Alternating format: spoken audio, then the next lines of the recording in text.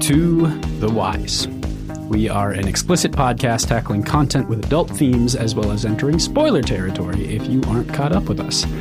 That point, dear listener, would be through chapter 17 of Lightbringer by Pierce Brown.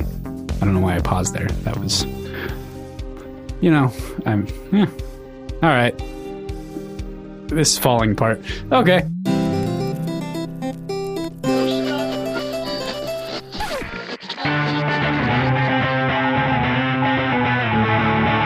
Hey there, this is Cross. I'm PJ. And we are Words and Whiskey, a podcast for veteran and novice readers alike. We tackle fiction novels and love to talk about what we're drinking. You should think of us as your intoxicating weekly book club. So I have gotten so used to trying to fit all of the the part and the book and the number in the series and just going all overboard. And I've been trying not to do that, but now it feels too short. Yeah. Yeah, just a remnant from all our shit with Mistborn, I guess. Right. Because there was a lot there that we were covering often, frequently, and whatnot. So, yeah. I'm excited. There was a lot to talk about in some of those previous books, but man, oh man, we're only talking about chapters 12 through 17 today of Pierce Brown's Lightbringer, and there is so fucking much to talk about inside of these chapters. It's, again, it just speaks to the reason that we do shows a little bit differently. With Greenbone, we covered a few more chapters, and I'm reminded that there's so goddamn much to this story and to the way that Pierce Brown writes that it definitely is a whole thing to take it apart. So, yeah. But before we go, point of order, about this episode, I'd like to apologize. We were recording the night of. We're recording Thursday night. We're doing it live for the Patreon. So if you want to get in on impromptu live recordings, you could join us on patreon.com/words and whiskey. But usually this is the day this episode would have come out this morning, and lots of things have happened and it just didn't work. So I'm going to be editing this Friday morning, and hopefully we'll have it out Friday evening, maybe Saturday if things don't get done well enough. But yeah, I'd like to apologize for that. Sorry about that. Oh, that had nothing to do with you. That had 100% to do with my crazy work schedule and life and everything else. So thank you for apologizing on behalf of us, of course. But yeah, just don't want to let you run away with the blame on that one. I'll tell you. I mean, you don't have to do it, buddy.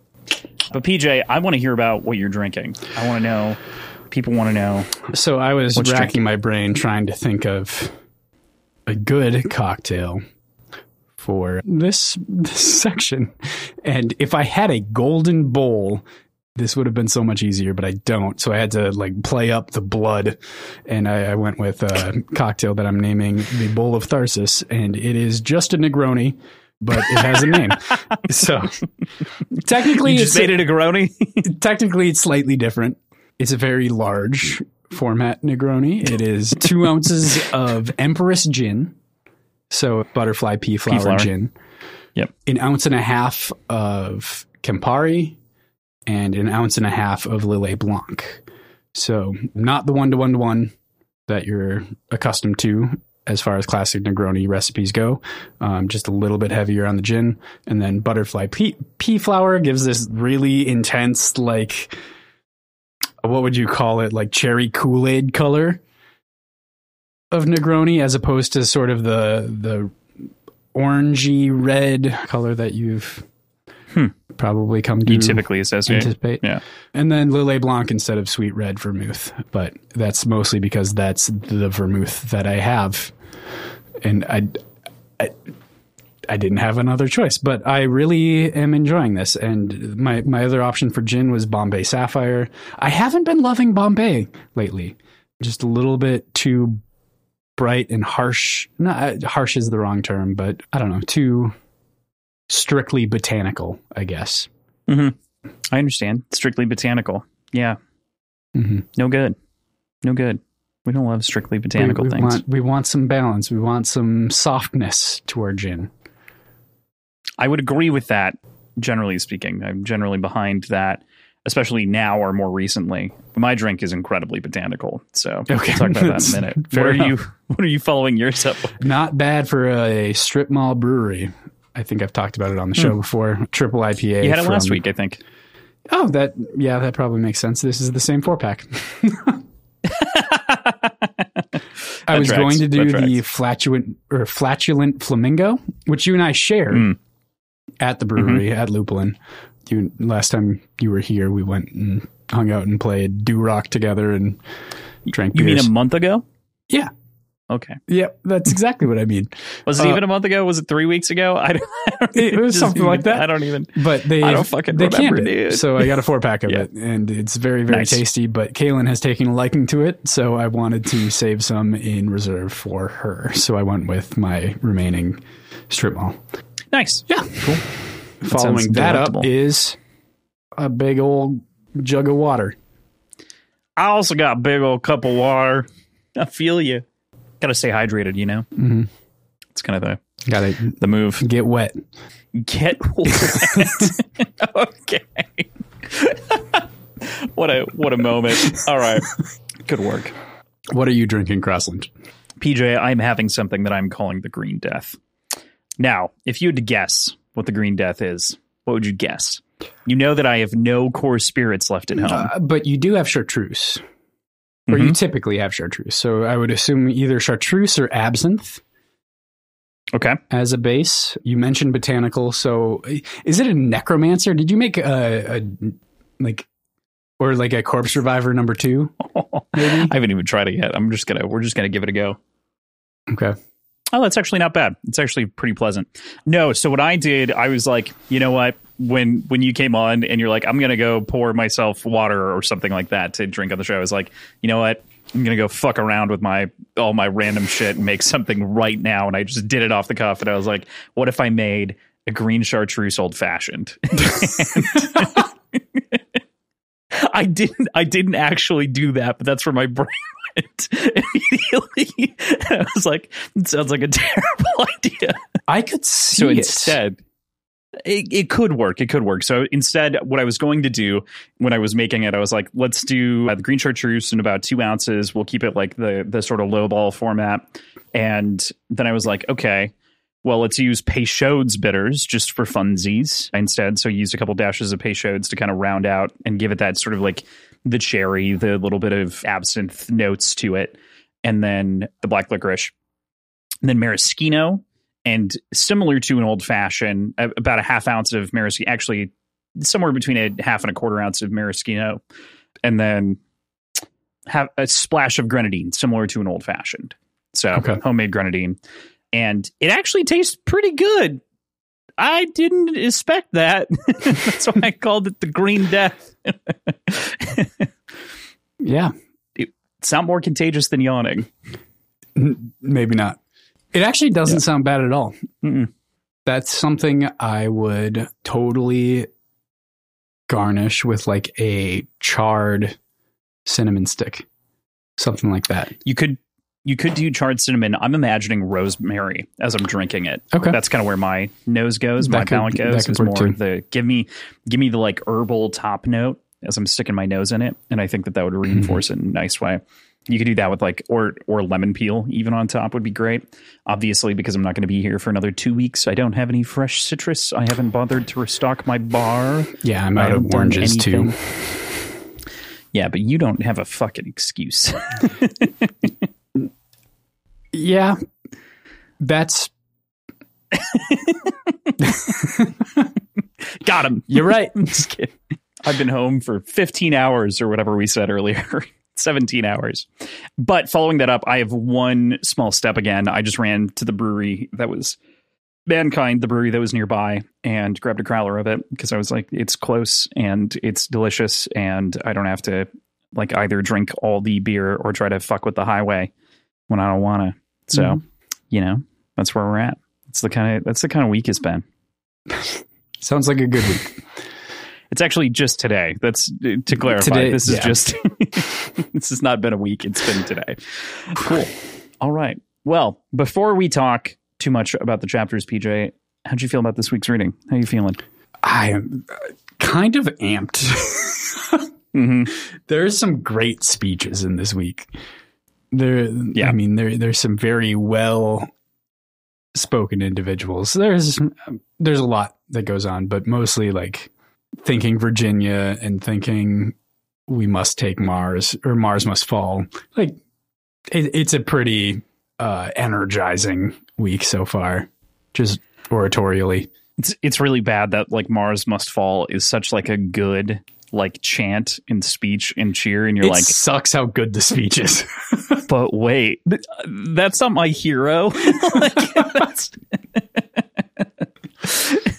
There's a lot of moments of like, fuck yeah, that's so good work, way to go, Lysander, and then oh god, Atalantia sucks so much. Yeah, that it's like there's just this briefest flash of like, oh, finally someone that's reasonable and still like a slaver in the worst kind of way. I mean, not literally the worst kind of way. We've determined that obviously with Atalantia, but oh man. Where have the shepherds gone? All right. With that, let's start talking about it. We'll start with part 2, Rampart. So obviously we're entering part 2 here, and to read the little quote that we get again from Homer is, "The alarm was soon carried to the city, and when they heard the war cry, the people came out at daybreak till the plain was filled with horsemen and foot soldiers, and with the gleam of armor." Of course, Homer, again, from the Odyssey, talking about kind of the reminder of war and the sort of similar feelings that we've seen kind of happen before, and reminding of, hey, this is the time, grab the shields, grab it and go. And I don't know, what do you think about that going in to the start of this? I mean, pairing that with the end of this section, I kind of feel like this quote's talking about the people of Mars for a little bit. That doesn't feel great. What is the definition of rampart? A rampart is so to me, it's like the top of a castle, right? Is like the rampart. So rampart is a protective barrier, a bulwark, a broad embankment on a raised fortification, usually surrounded by a parapet, a wall-like ridge, but generally an embankment, a fortification. So in the grand scheme of things, I'm viewing Phobos as the rampart. I see. Assume. Okay. Phobos, the rampart for Mars. Yeah. Got it. Okay. Cool. Yeah.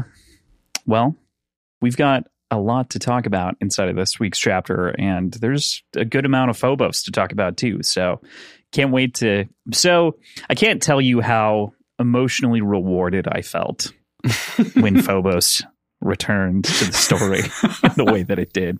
I don't know why we were riffing on it so much, but we talked a lot about Phobos. We talked a fuck ton about Phobos for some godforsaken reason. I think it was just that I had read about it and I was just like, it's ridiculous as far as a moon goes. Why is it a moon? But also, yeah, I don't know. In its own way, we did get justice for Phobos. We'll talk about that, though, of course, until it's like there, obliterated. Oh, I don't know. You're a little concerned. They've got to deal with it somehow.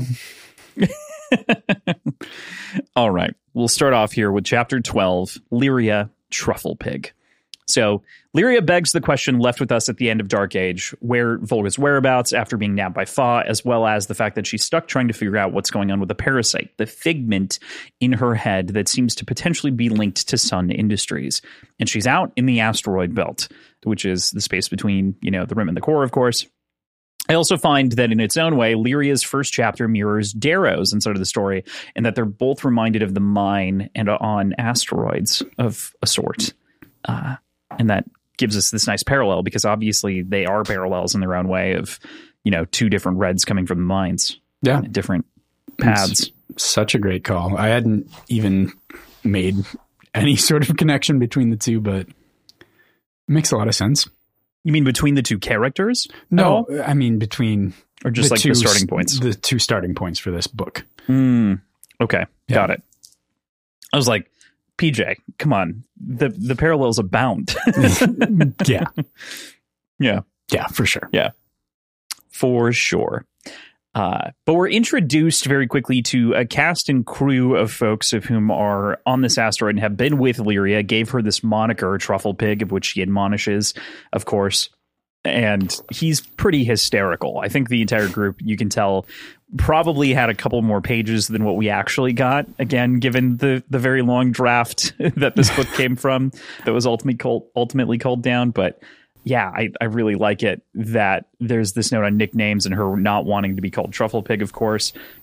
But Howlers aren't generally allowed to change their own name, and Lyria is stuck with the name Truffle Pig, while Fel's name is Badass Motherfucker. Okay, couple things. Is that just a joke, or is that actually his call sign? Definitely a joke. Okay. It's definitely a joke. Yeah, figured. He was being cheeky. Yeah. This is a call sign, not a howler name, correct?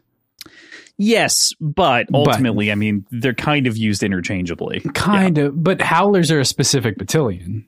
I don't even know that you would probably call them a battalion because they're just Pegasus. They're in or Pegasus Legion or in their own thing. They're not even necessarily a legion, though. I think they're more of like a strike force than anything else. But yeah, I see your point. Yeah, like there's a distinction to becoming a howler. Yeah, totally. Yeah. But it's easy enough to just call it a howler name. All good. Mm-hmm. I don't know. I like the name Truffle Pig. I think she mostly hates that they call her Piggy for short, like a nickname for her call sign. Yeah, Piggy. This is pretty great. I don't know. I didn't realize how much I missed Lyria until you get this chapter, and it's like, oh, she is still kind of smarmy. Yeah, smart. I did want to. Oh, go ahead. Oh, there's also the introduction of Fel brings the introduction of the term heavy metal red, and heavy metal being like a single word camel cased. I'm assuming it's because he doesn't have bionic or biologic arms and legs. He has bionic arms and legs. But I'm curious if there's a specific further distinction to gaining that title. And it's only mentioned once. PJ, the term has been used before. Has for the it? Record in Dark Age to describe Rona and Iron Gold, to describe Rona becoming a heavy metal god when she enters into the super crazy armor. I forget what it's called. What the fuck are those called? Because it's like a tank thing, right? Like, it's not just it's like a Jaeger. Yeah, I think that is what it is. It is a Jaeger. Yeah. Okay. Drachenjäger. Something. Drachenjäger. There it is. Yep. I was like, it is a Jaeger. It's something like that. God damn it. What's it called? Good call. Thank you. But yeah, that's the other time that it's used. And I believe specifically the phrase heavy metal god is used. Okay. In the same sort I of don't way. remember that being camel case like this. Yeah. Yeah. But I believe it. But similar. I mean, it's realistically, I think it's just like Gory Dam or like something else where it's more of like a sort of red phrase. Okay. That makes sense. I get a lot of weird metal vibes now from Reds too, now in this like post society. Because obviously it's definitely new in the sequel series. It's not in the original, but So the drone finds something as it's wandering around this asteroid, and we've been led to believe that Lyria, of course, has this thing in her head that can help find, but it's been off for a while.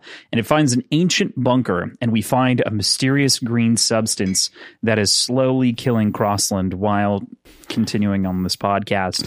No, but we do find the Green Death, an antique bioweapon that is vacuum resistant and wiped out many colonies before this. As Fel kind of recounts, more contagious. I think I even made the joke earlier, as it's said in the text, though, more contagious than a yawn. Yeah, literally. This seems pretty bad. We haven't really touched a lot on bioweapons, but we've been introduced to them in the form of threats and like looming threats from Atalantia, and I feel like there was one other, maybe from Octavia. I can't remember.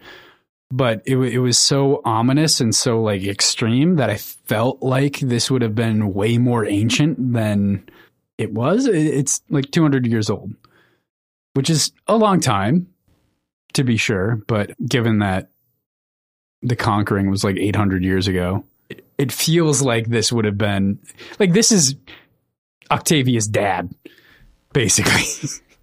Yeah, kind of, or within that time frame, right? Mm-hmm. Or so just that might before. Be like, yeah, right. Octavia's grandpa, maybe.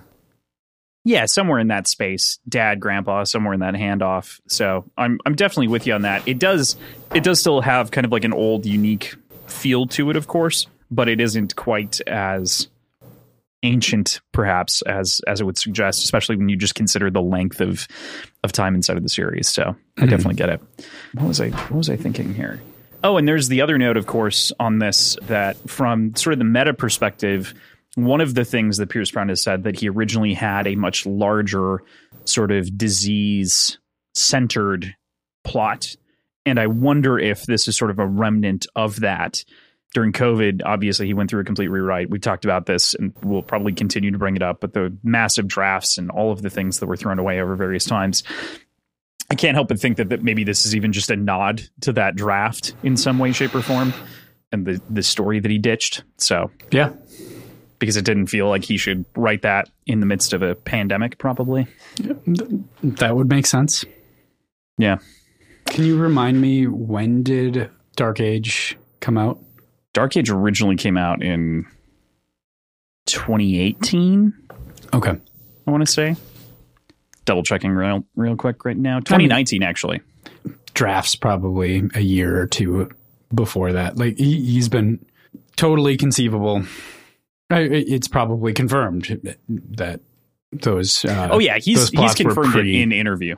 Yeah. Pre-COVID, yeah, and I mean a lot of Dark Age too, to some degree, starts to hint at something. So there is kind of an overarching question, even that we have now, of like, is there something else?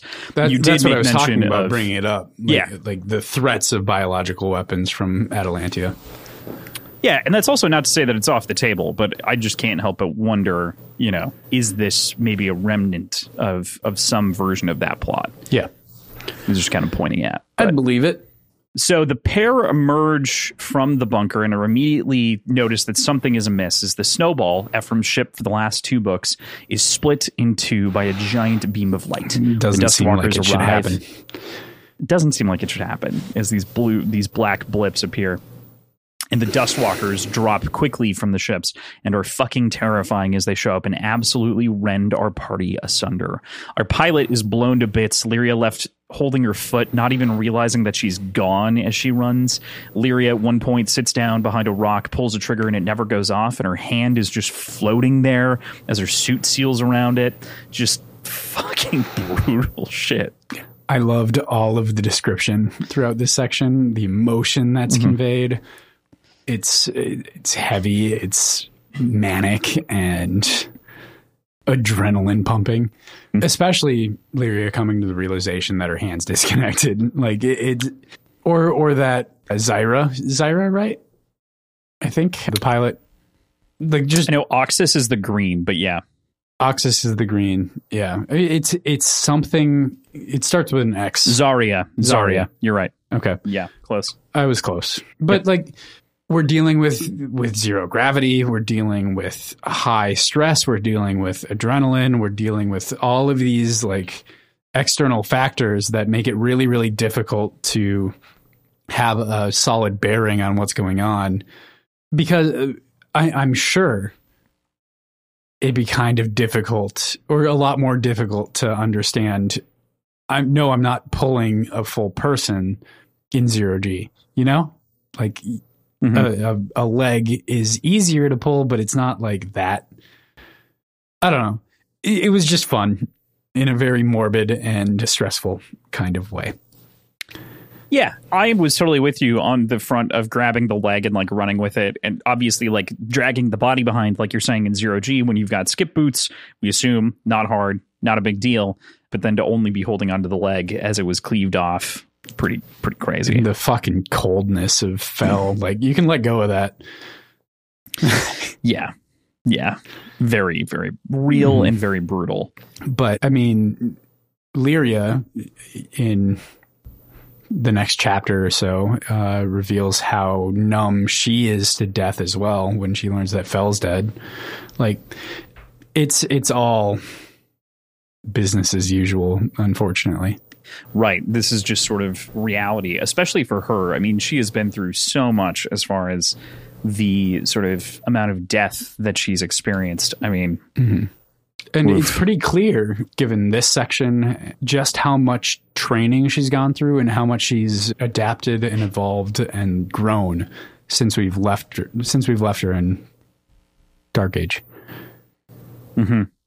Yeah, she has grown. I mean, if nothing else, you can definitely say that she is much more independent now than she ever was before. But she's also gained training and discipline. Like she's like noticeably more disciplined, I think. Oh yeah, definitely more disciplined. I mean, I think she's grown in a lot of ways, and obviously we'll get to talk about that more. Yeah. So Fel is quickly torn apart, like you had mentioned. Ultimately, he dies as well at the hands of the Dustbringers as they try to hold him off within the bunker. One punctures down. Obviously, that's when she loses her hand, I believe, is when she's in there aiming up. And the pair... Sorry to nitpick. You said Dustbringers, which is such a dope name, but it's Dustwalkers. Dustwalkers. I keep doing that. What is it? So I was playing through the only thing that I have done since like coming home that's been like me time outside of doing some reading, thankfully, as I played a little bit of Horizon Zero Dawn, and there is a mob in there called Deathbringer. And so I think that's where my brain is. It's like a boss mob type. I've been curious about that game. I'm going to look and see. It's a lot of fun. It's what the performance on Steam Deck is.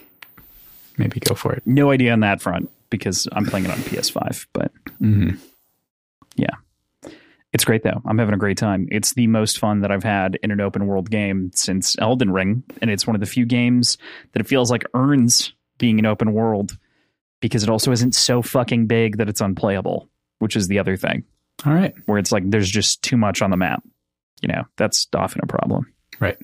Sorry. Also, it feels like a hunting ranger sim, which is so cool. That is pretty cool. Yeah, really enjoy it. Anyway, but they're dinos. They're like Terminator dinos. It's so weird and cool. And eventually it makes sense. And you're like, oh, okay, I get it. Anyway, so I want to ask a question within this little section where ultimately they're going to be set for abduction here. We're confronted by very clearly a Duskwalker of who... Dust Walker, not Dusk Walker. I keep just making up terms. Also a dope term. I'd get behind not bad. Learning about Duskwalkers too.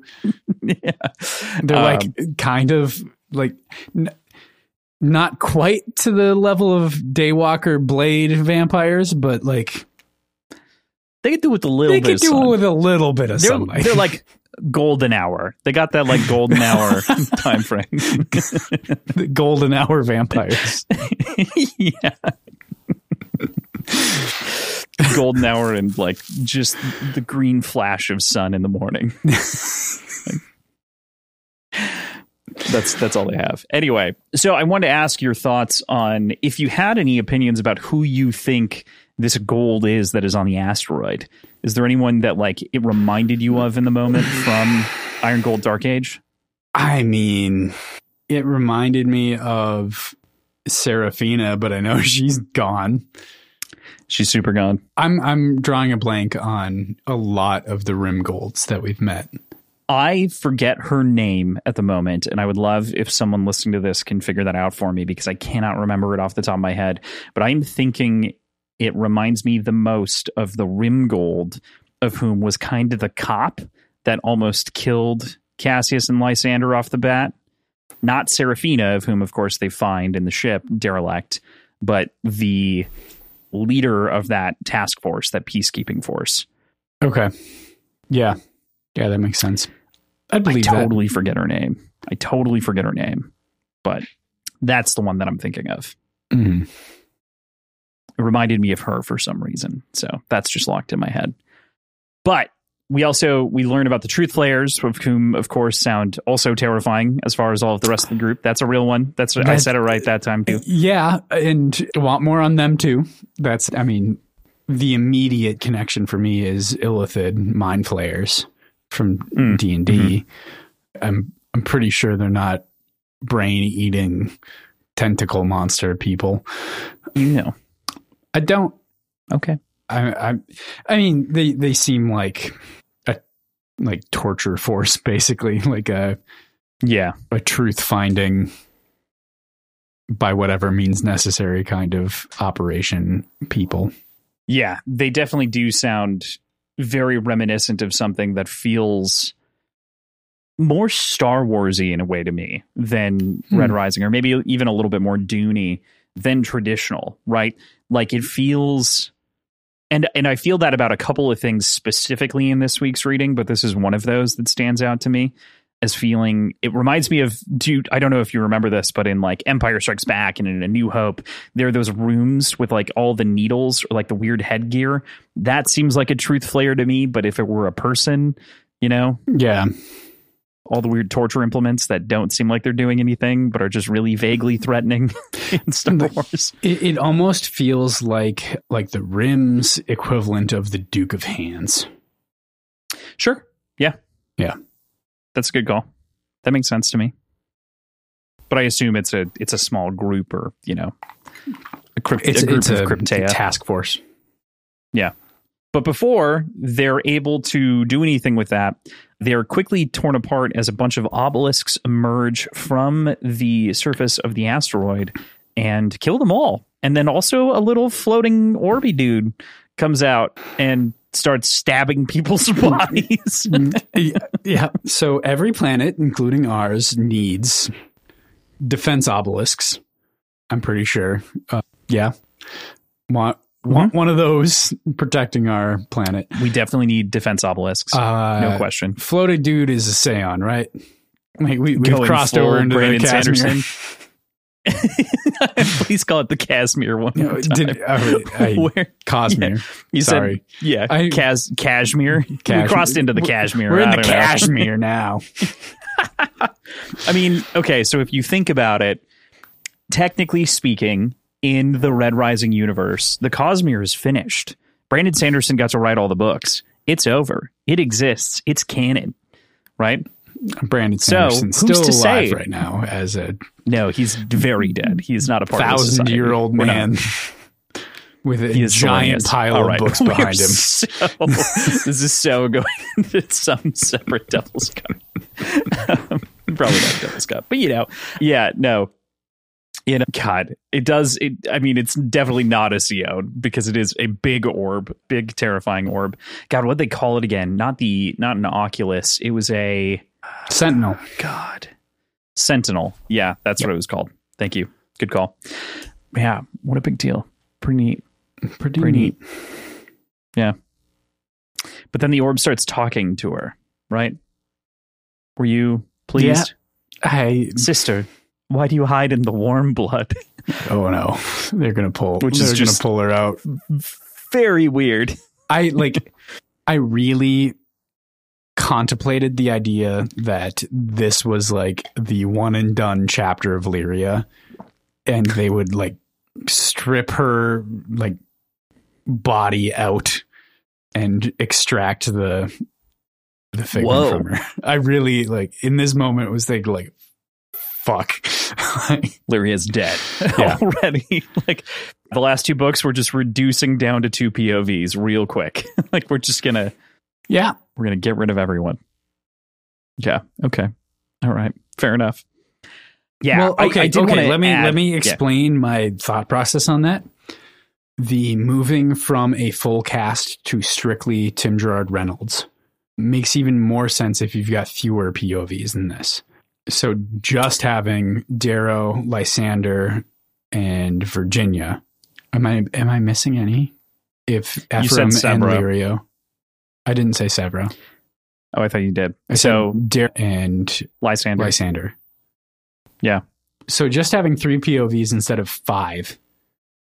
Technically 4 if one chapter of Lyria exists. made sense to me to not have a full cast of voice actors doing it. Yeah. So like, it's a meta reason, but like that combined with the way that this chapter ends, I'm like, all right, we're done with Lyria. That's fair. Pierce Brown did clarify before the book came out in a couple of interviews that some of the reason why was ultimately just everyone wanted Tim Gerard Reynolds. So why not give the people what they want? I'm down with it. I like him. I was about to say, this segues into my kind of like final question that I wanted to ask you at the end of this first Lyria chapter is, how do you feel about transitioning to TGR doing Lyria for the first time? How do you feel about it? I kind of like the consistency. I have been doing my best, and I'm getting used to it, especially having gone through the entire series on 1X. I am trying to not go into 2X to like maximize the number of listens that I can get in, just because I think he gives a better performance in his natural speaking cadence. But that was one thing with listening at 2X is each voice actor speaks at a slightly different cadence. So consistency wise, it makes sense to me. He has such a great range of accents, which we haven't been able to explore very much before, given that he was primarily Darrow, and the few times where he's talking to other people with very strongly different accents are limited and short-lived. So it's fun to see him really play with his range. There's obviously the sort of COVID snafu where his voice is fucked, to put it maybe in stronger terms than it needs to be, but noticeably different. And that's frustrating and annoying, and I'm sure really hard to reckon with on his level, but he does an amazing job of portraying all of these characters uniquely and distinctly, and I couldn't be happier with it. Yeah, me neither. And I really think that he did an excellent job transitioning in and switching up not only accents, but adding a completely new character to the repertoire here in a very different style, which I very much appreciated in the same realm as you. I also want to add that this is the chapter that I point to when people ask me about like sound production, and when you can tell that things have kind of gone awry on the side of production, not on recording. And you can very clearly tell in this chapter where there are lines in takes because someone didn't go and level them out consistently. There are very, very clear moments in which you can tell that a line was dubbed in or rechanged and like not congruous with the rest of it. And I don't pin that on the performance. I pin that entirely on production and not double checking and making the sound level. I'm glad that you had kind of talked to me about that beforehand. You didn't point to this chapter specifically, but I know. No, right. I knew that this was it. I would have been maybe a little confused. And I'm curious if it's just because we deal with like spoken word recordings so often that we're able to notice it. I wonder if it's a widely noticed point of difference, or if we're just kind of in a unique position going through all of our podcasts constantly. Yeah, I feel like it's a combination of the two. We are in a unique position going through the podcasts ourselves and what we do. But at the same time, I think that there is definitely a contingent of people of whom felt like this was strange or odd or not recorded well or pinned things, without knowing or understanding full context. And that's where, I want to step up and be like, hey, I think TGR did a great job. I think that ultimately someone either had to rush in changes and didn't have enough time to maybe put as much polish on that section, or there are some other sections earlier in the first couple of chapters as well. I think it's pretty smooth from here on out. But yeah, there's a couple of spots that were just like very clear gaps that you also kind of neat, because you usually don't get to see behind the curtain on those kind of things because it is so well done and it is so like glossed over and polished up. But it is kind of fun to be like, oh, clearly there was a line edit here that we had to go back in and redub, or a take that someone didn't like, or something like that. So yeah, earlier in this book, in part one, there are a couple lines that you can clearly tell TGR's voice is different, but there's just a couple lines here and there. This one was a little bit more aggressive, I guess. It's not just voice, it's mastering things. Yeah, I was going to say, I think that it was very clear that he was getting over being sick in some of the early stuff. Right. So, yeah. All right, with that, we go into Chapter 13, Lyria, the Rose's Game. Lyria wakes, her hand reattached in an odd place where odd creatures warble a song, and we're greeted again by a garden in this moment, mirroring that desire and obsession with quiet that these folks with the violent world around them find comfort in. There, we meet with none other than Mateo, returning to us for the first time in a long, long, long damn time. I gotta say, I'm so glad to have Mateo back in the story. I am too. I'm trying to remember, when was the last time we actually had Mateo in the series? Was he in this trilogy? I don't think so. This is, PJ, the first time that we met Mateo in a long time. This is not in this trilogy have we seen Mateo. We've been to their house. We've heard about them, but yeah. For whatever reason, I really thought Ephraim interacted with Mateo, but nope. Okay. Nope. Boo on you. That's fine. I'll be right. How do you feel about having Mateo back in the story, though? Oh, great. Yeah. He seems like he's always seemed mature and knowledgeable and had a really sort of great compass on him.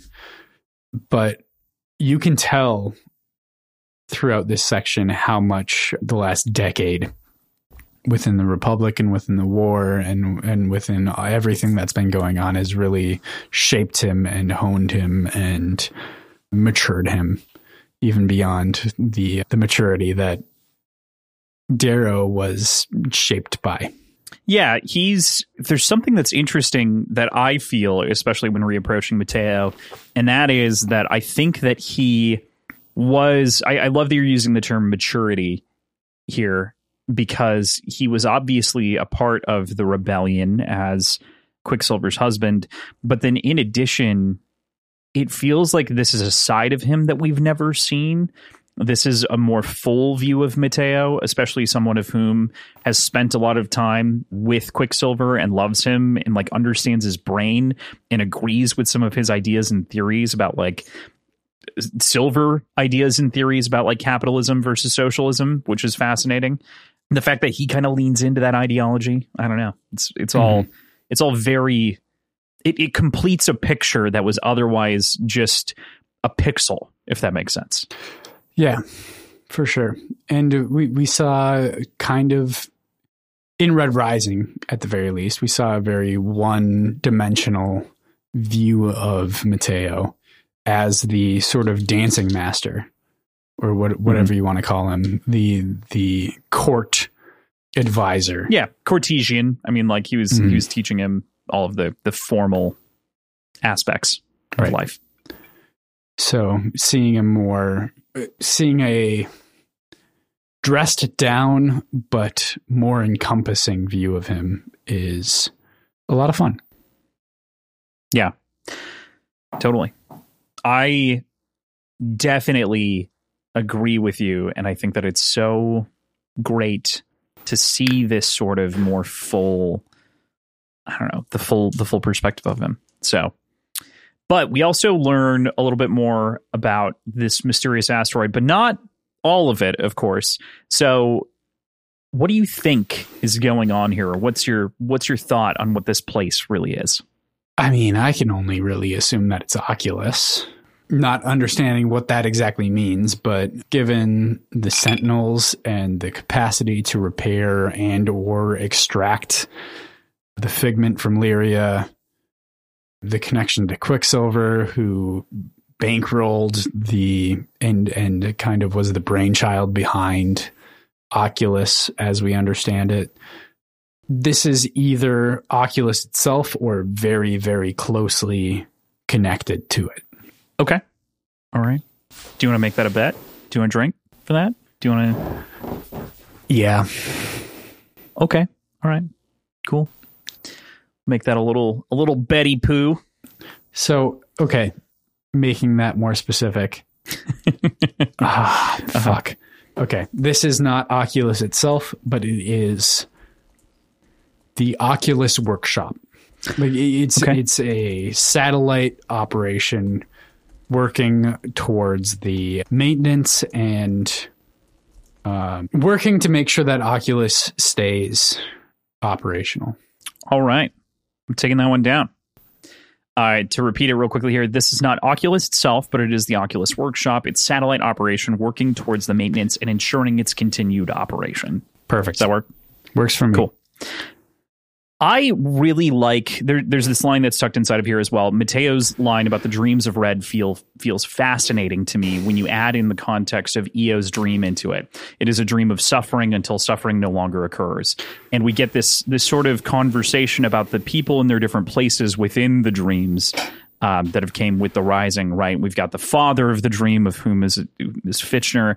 There's the promise of the dream, which is Darrow. There's the dream itself, which is Eo. And then Mateo obviously says that there are two fathers of the dream and that we shouldn't look down upon that necessarily. But I can't help but instead pin Quicksilver as the purse of the dream. I mean, he is also a father, but in many ways, I just like father, promise, purse. Yeah. Personally. Yeah. I like that. If we want to give them all distinct views. The view on dreams themselves is something that I hadn't considered.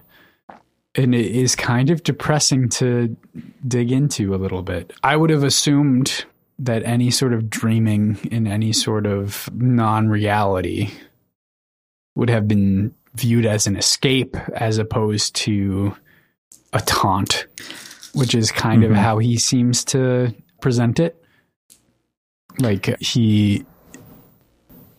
Red's despised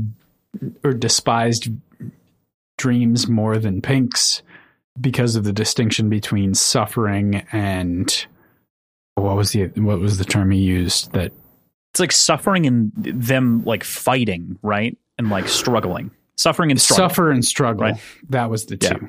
So like it's just a completely different view on dreams than what I'm used to. And I had never considered the idea of dreams being a negative thing for an oppressed people. Oh, yeah. Yeah, that it's just continued. I mean, it's the whole thing of like, what's the difference between a dream and a nightmare, right? Like, and living a nightmare and then waking up in that nightmare. And Mateo even poses that as like, which was the worse sort of thing, the nightmare or the reality, you know, that he was facing. Right. Exactly. Yeah.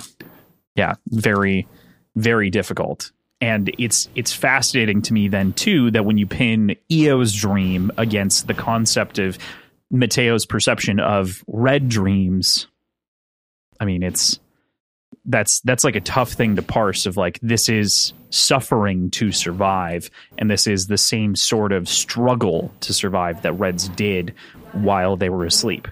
So, yeah, I mean, I find that fascinating, especially when you pin the actual dreaming versus the sort of philosophical aspiration of a dream against each other. Yeah.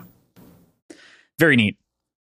So following this up, there's a conversation about Camp 121 and sort of the way that like Darrow's name was never tarnished and just sort of a conversation that happens around those camps. But the apology for 121 rings kind of hollow to me coming from Mateo. Not necessarily that he's not genuine about it, but there's this sort of condescension that surrounds his take on the minds and the people within them and like ownership of them and like basically condoning and agreeing with them like being allowed to be bought out, and that line between social engineering and capitalism and socialism and whatnot, and like it's still tyranny either way. There's just like there's some knob that isn't twisted right, and that's I think just a disagreement that I have with Mateo in terms of his point of view on what should or should not have been done in this circumstance, especially given the fact that this was Quicksilver and others of whom bought it up with wealth that they had beforehand. But I don't know, it kind of rings hollow to me as someone of whom is benefiting from the system. I can understand that, but I feel like this goes all the way back to conversation that you and I have had, speculating and getting into sort of the in the moment things. Like, we've talked about it a few different times, but it always comes back to Diana and her conversation with Darrow about what would happen with the Reds when they're liberated. And the minds are all they know. There's a lot of complications there, and I don't know what an alternative would have been. Like with the liberation of the Reds, with the mass migration out of the mines, there's going to be conflict, and that conflict is by and large inter-clan conflict stemming from the generations of clan infighting and clan rivalries within the mines themselves, and coming to light the sort of favoritism that Gamma was afforded. Like, these are things that are not the fault of the Republic, and they're not the fault of the way that this was done. Yes, it was handled poorly, but it was also handled the best that it could have been given their resources. And like, do you just leave them down there in the mines subjugated until you have the path forward, until you have everything set forward? Like, that doesn't feel great either. Like, no, I think we're on different tracks here slightly. So okay. I'm with you on that front of like, that to me is sort of the Republic's answer to what needed to be done to take the people out of the mines. My point is more that Quicksilver and other Silvers bought out those mines to then mine them out as giant companies with robots and other things like that, and bought them for a penny, and then turned a profit, of course, which helped fuel the Rising and everything else that was going on there.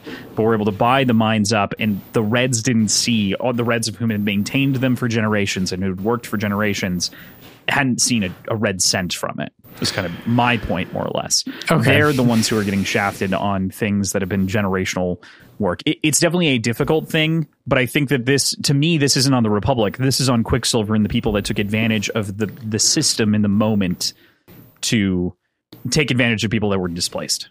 Yes. Okay. I can see that. I struggle to find the connection between that and apologizing for Camp 121. Well, because ultimately, because they didn't have the means, because they were bought out super cheaply, apologizing for 121 rings a little bit hollow, especially when he gets into some of the ideology stuff later. At first, it does, like I said, a little bit. He's obviously also directly apologizing about her and her circumstances of losing her parents. But then later, he doubles down on this idea of like, either way, it's tyranny, whether or not it's socialism or social engineering, it's tyranny. And that's where like the entire apology rings wrong to me, because you don't understand the reason that those things happened. I guess that's really what I take fault with. The argument of what's the alternative? Well, the alternative is to make sure that they got paid a fair amount for the property that Quicksilver bought at a cheap dollar. That's the problem. A fair amount for who? Like what? For the Reds.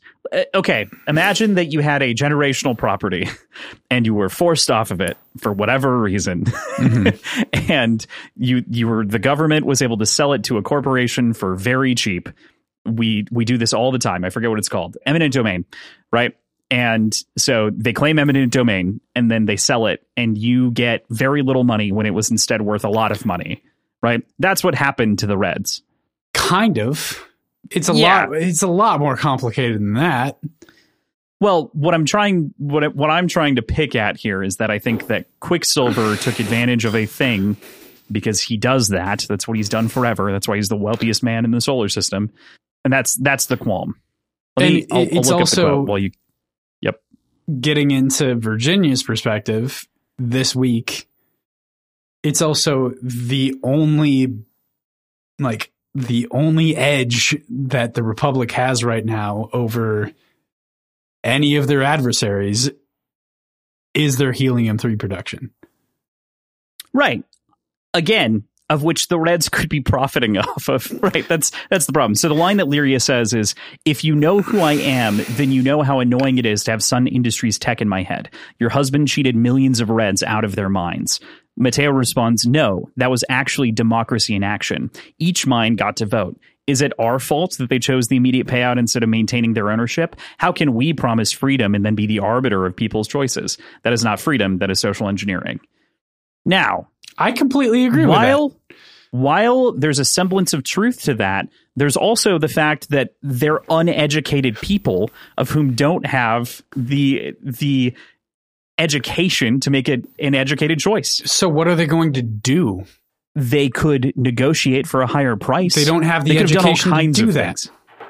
No, I know. But in theory, you could have someone advocating on their behalf, right? Yeah, sure.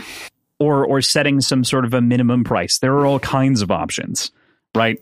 But like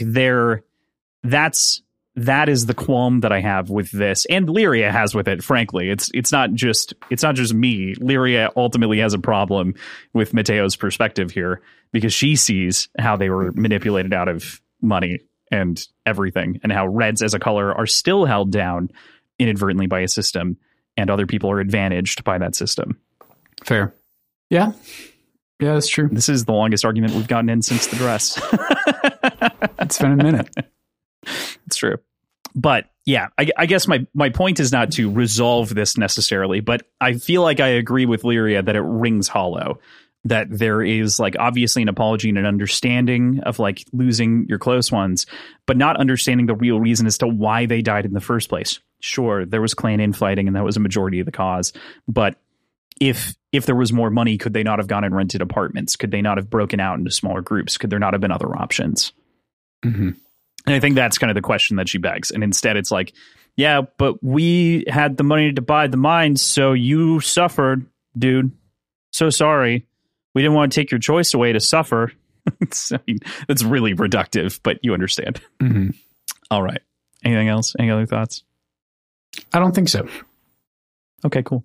There are questions back and forth between the pair that they exchange that are lovely as these reforming low colors swap answers as they play this kind of question game back and forth and play coy with each other. And it turns from a very serious conversation into one that still has roots in something serious, but a little bit more playful.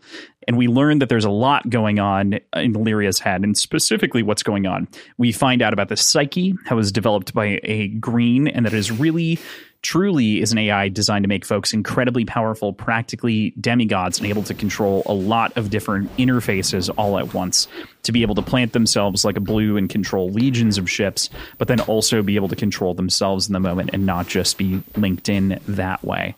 There's also a comparison immediately to the Green herself and Oppenheimer that is, I think, is both fairly apt, of course, and like not wanting to give that power to anyone, and timely in an odd way, of course, with Oppenheimer's release date being so close to this book's release date. But it's also interesting that there are 6 of these out there in general. So all of these prototypes were kind of unleashed onto the world. Yeah, it's a very cool explanation. The connection to Oppenheimer, as you mentioned, is timely and kind of fun to contrast it a little bit. I'm more than anybody, I feel like, curious where the other 5 psyches might be. But more so, I'm curious if there's any connection somehow, directly, indirectly, or distantly related to Lysander's mind's eye, if there's something like that to it, something AI driven. And I don't feel like this is the same as what he has in his head, but I could very easily believe that there's something external implanted in his brain to allow him to recall memories like this, as opposed to it being a trauma-induced photographic memory, basically. Okay. Or videographic memory? Is that how you would call it? Maybe. I mean, I think it's still photographic, even if it's longer than just a shot, right? Like it's still, you still remember the whole process and whatever it was that like happened around that, right? Mm-hmm. So, yeah. think either way it'd be photographic probably. Okay. So, yeah. Interesting. I hadn't considered that the mind's eye could have been or could be a psych. I don't. And my gut instinct is that it's not the same tech, but it is kind of serendipitously, similarly discovered tech, kind of like the two discoveries of calculus that happened within the same year or so. Sure. Yeah. I understand what you're kind of poking at.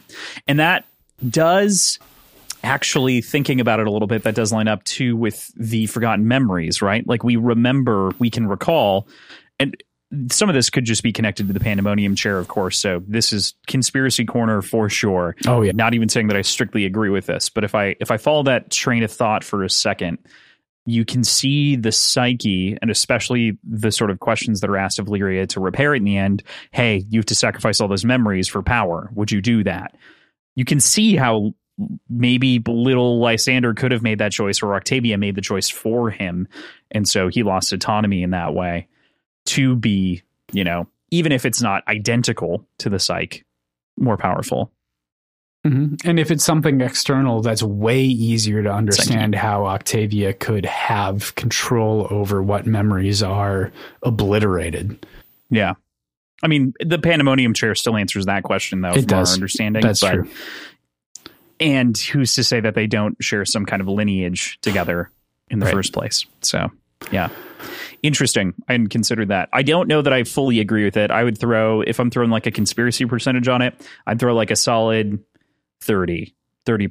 Like there's a chance, but I don't feel like that's what it is. Okay, I feel like it's more of a meditative state than anything else. That's a better percentage chance than most of the conspiracies that I genuinely believe. So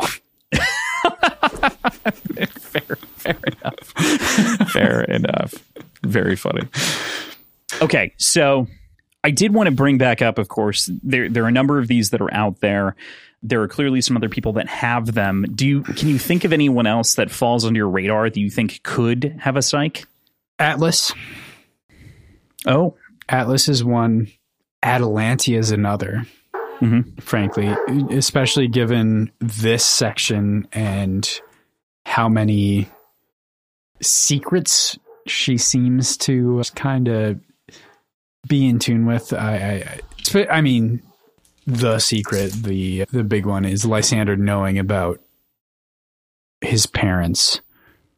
It feels like there's some external information source feeding her. So if it's not Atalantia, they did say herself, that it's like quasi omniscience. So there is not total, but not total, but being able to break down the information there. Like I could see her having either a very, very close advisor that has the same sort of technology, or her herself. One of the two. My very first thought, as far as thinking about this, just in this moment, I hadn't really put any thought to it before now. I feel like if anyone does in the story so far, I feel like Xenophon is the one that strikes me in particular as the white that we feel like was in Atlas's service from Dark Age. Strikes me as a man equipped. Yeah. Potentially.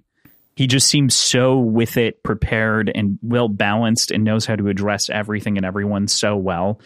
Not in a super standout way where it feels like it doesn't fit the plot, but it does feel like there's just something there that's a little bit more than standard equipment, if that makes sense. It does.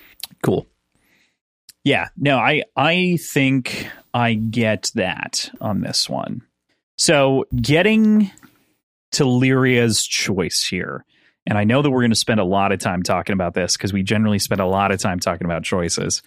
And we're doing this one live, and we had a question in the chat that kind of surrounds this. So we'll tackle that in kind of two parts here.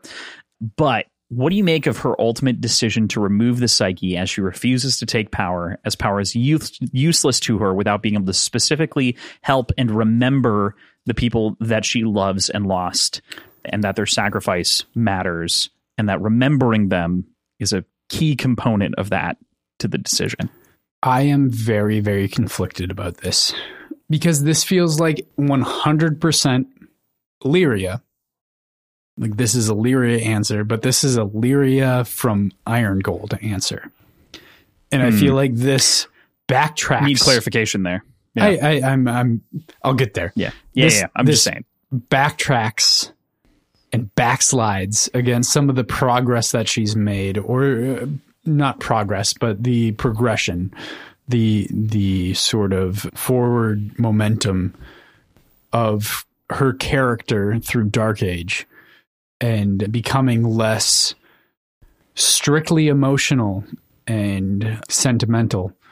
And like she always will be very strongly sentimental, but she's starting to, or was starting to, be able to see more perspectives and understand sacrifices that need to be made and can be made in order for the betterment, in order to better her people and the people that she loves.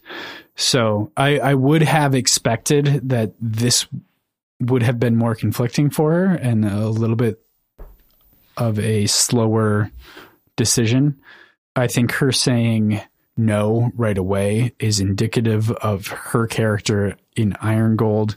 And I feel like the path that we've seen her on and the things that she's learned and the scope of the world that she's been a part of has expanded to the point where I would have expected her to be conflicted, but ultimately say yes as a sacrifice to ensure the betterment of Liam and of the people that she loves, and as an insurance to be able to find her quarries, her friends, and save them. And like, it would have been a heavy decision, but it would have been a logical decision. Like she seemed to have been on a path from a very emotional to a very logical person. And this feels like a jump backwards towards the emotional. I'm not saying that's a worse decision. I'm just saying that she was moving towards the more logical side of the decision-making tree. And this feels like a jump away from that into what she was as an emotional decision maker. Okay. So I can understand that. I guess I never viewed her arc as one in which it was a switch from emotional to logical. So much it was a switch from family to loneliness to understanding other people and that other people can be family. Right. I never saw that as a jump to logic. She's always been, in my head, emotional. Matter of fact, even when the psyche originally implants itself, you know, the parasite, however we want to refer to it, she freaks out and she's afraid of like losing autonomy in these different moments when people all of a sudden are rendered in pieces and whatnot as it protects her. She doesn't, but she feels empowered. I and then feel there's like the question, autonomy is disconnected from your source of decision making. Like it removes decision maker. She was worried that she was losing her humanity in general, which in argument, that's what this would be. That is also what this would be. Yeah. Understanding that, but I don't see that as the same as fighting against logic. So I break this down in a little bit of a different way, right? I break this down as Lyria seeing that there are two options. There's one in which I take power to beat the things, and there's one in which I take, I mean, as maybe cheesy as this might sound, there's the power path, which is the path that in my head Darrow has taken. It's the path to break the thing that exists and to shatter it. Or there's the power, and Darrow didn't have to make this exact choice for the record, so the parallel doesn't perfectly work between the two of them, but Lyria instead is making an argument that the power to break doesn't matter if you don't remember what you're breaking for or what you're doing. And so she's not willing to sacrifice remembering why she's doing these things for that. Because living for more for her is also living for the memory of those people. That's the only reason she would do it in the first place. She's not fighting necessarily to change all of society. At the best, what she's trying to do is preserve Liam. Like, that's her, give him the best world, right? Like, that's her whole goal. And I feel like if she had asked for 30 minutes in a holocube, she could have accomplished both. Interesting. I understand. I disagree. I think that, like, she wouldn't have. It's the real tangible memories, but maybe the Pandemonium chair could have done something and preserved the memories, or maybe any of the other technologies. So to me, this gets into Mo, one of our patrons' questions while we're doing this live. Do we think Pierce Brown need to cut down some storylines and that this was sort of an easy out? So in general, as far as I approach literature, I try to approach the stories and the characters where they're at and not sort of the meta text of things in that sort of context as often as like judging a character's decision. But we'll start there. PJ, do you feel like this was an easy out, or do you view it like that? I feel like this is the more, if Lyria's perspective continues, I feel like this is more difficult to write. Actually. From a writer's perspective, it's easy to write a superhero. Yeah, exactly. It's easy to write somebody that has near unlimited knowledge. So, but from like a world building perspective, sometimes it could be difficult to like, oh yeah, God, she's so powerful, and make that interesting too can also be tough. So. Right. But like, I feel like this was a challenge. I won't know until we get more deeply into it. Yeah. And assuming that this decision making goes the way that it is presenting right now, as opposed to something interrupting the surgery and like, oh no, our only option is to kill Lyria or enable the full functionality of Figment because we're under siege. Like, short of something like that, this feels like limiting Lyria to a human's perspective is more difficult to write and make interesting and maintain primary perspective status than an all-seeing, all-knowing, all-understanding AI that kind of has Lyria's prefrontal cortex attached to it. So I don't see it as a fallback, but I also don't have the luxury of understanding the rest of the story to make that call. Yeah, and I think even addressing it from a sort of I like that opinion. It's not fully the way that I think about it, but I do actually as a different take on sort of the similar thing. From a larger perspective, I don't feel like it's that Pierce Brown had so many plot lines spiraling out of Dark Age, right? That there were so many that he just had to like cut some down to make it work or function. I think it's more that these feel like real, genuine character choices. And from a sort of meta-textual level, which is where I think that this goes, he's using Lyria and Darrow against each other to pin Reds in similar, although not identical situations, to say something about the way that power or the lack of power can be used to lead or be a part of a rebellion. So I feel like that's what he's going for. And so her turning away from the power, as ill-defined as it may be, is what he's trying to say in some grander context with the two as characters, if that tracks.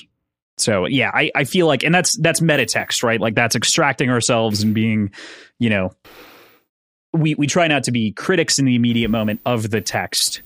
That of course sometimes breaks through and comes through otherwise, but like that's sort of my take on where that plot line feels like his intention is or lies. And so as such, the parasite is no longer relevant to her storyline, even though it may be relevant in the wider world. If this were a Brandon Sanderson book, some other character would have picked it up. We'd explore it a little bit more and we'd get to know it fully. That way we could be like, oh yeah, okay, so if she would have taken it, it could have been this. But, you know, sometimes stories drop those things because they aren't actually relevant or important from a meta composition side of things. And so I feel like a lot of people have put a lot of weight on this decision in that way in the community, and I'm like, I don't think so. I think that he made the choice that the character was going to make naturally in the moment. Now, I do think my conspiracy brain, of which PJ did poke at here a little bit, I do believe in some way, shape, or form that we may see a different Figment or Psyche emerge from a different character. I don't know, though. We'll see. Yeah. And that is so much more speculation than I normally put into an episode. I'm going to just add another shake up of it. I think she's wrong. I think she should have said yes. It's fine to disagree with her. And I also so desperately, and maybe this is my propensity as a fan of hard fantasy and by extension hard sci-fi. Like I just want the perspective of Figment itself. Like I so badly want to but we kind of got that in the couple of Dark Age chapters. Not really. Yeah. Not we got a little bit. We got a taste. We got interaction with, but we didn't get like inner monologue of this AI. A and B. Yeah. But what it says and what it thinks and feels are two different things. That's fair. There's an entire series that I can recommend you about in that I think would feed your instinct there. I will read a little them. Trilogy of books. Yeah. When you have spare time after you read Salem's Lot, you have to read Salem's Lot. Yeah. Like now, we have to record that for October. I'll put it on. I was going to say this motherfucker, but I don't know where my Kindle is. So it's fine. We'll do it on my desk, but it's cool. Yeah. I definitely understand. I feel like I knew that this was going to be the chapter that we were going to have, or the set of chapters that we were probably going to have longer conversations about. Yeah, you found it. You found the motherfucker. Man, I feel like this is validation of Lyria before this moment and before Figment, and like that she can be something else. I don't know. That she gets to choose. And I think that's something that sometimes can be just taken away from authors, I think, just to do the cool thing as opposed to do the right thing for the character. That is one of the traits that I think, people often compare or say, shorthand for Red Rising is Game of Thrones in space. But it's one of the things to me that Martin does best is making characters' agency and decisions feel real for the characters. And this feels like the right decision for Lyria entirely. Yeah.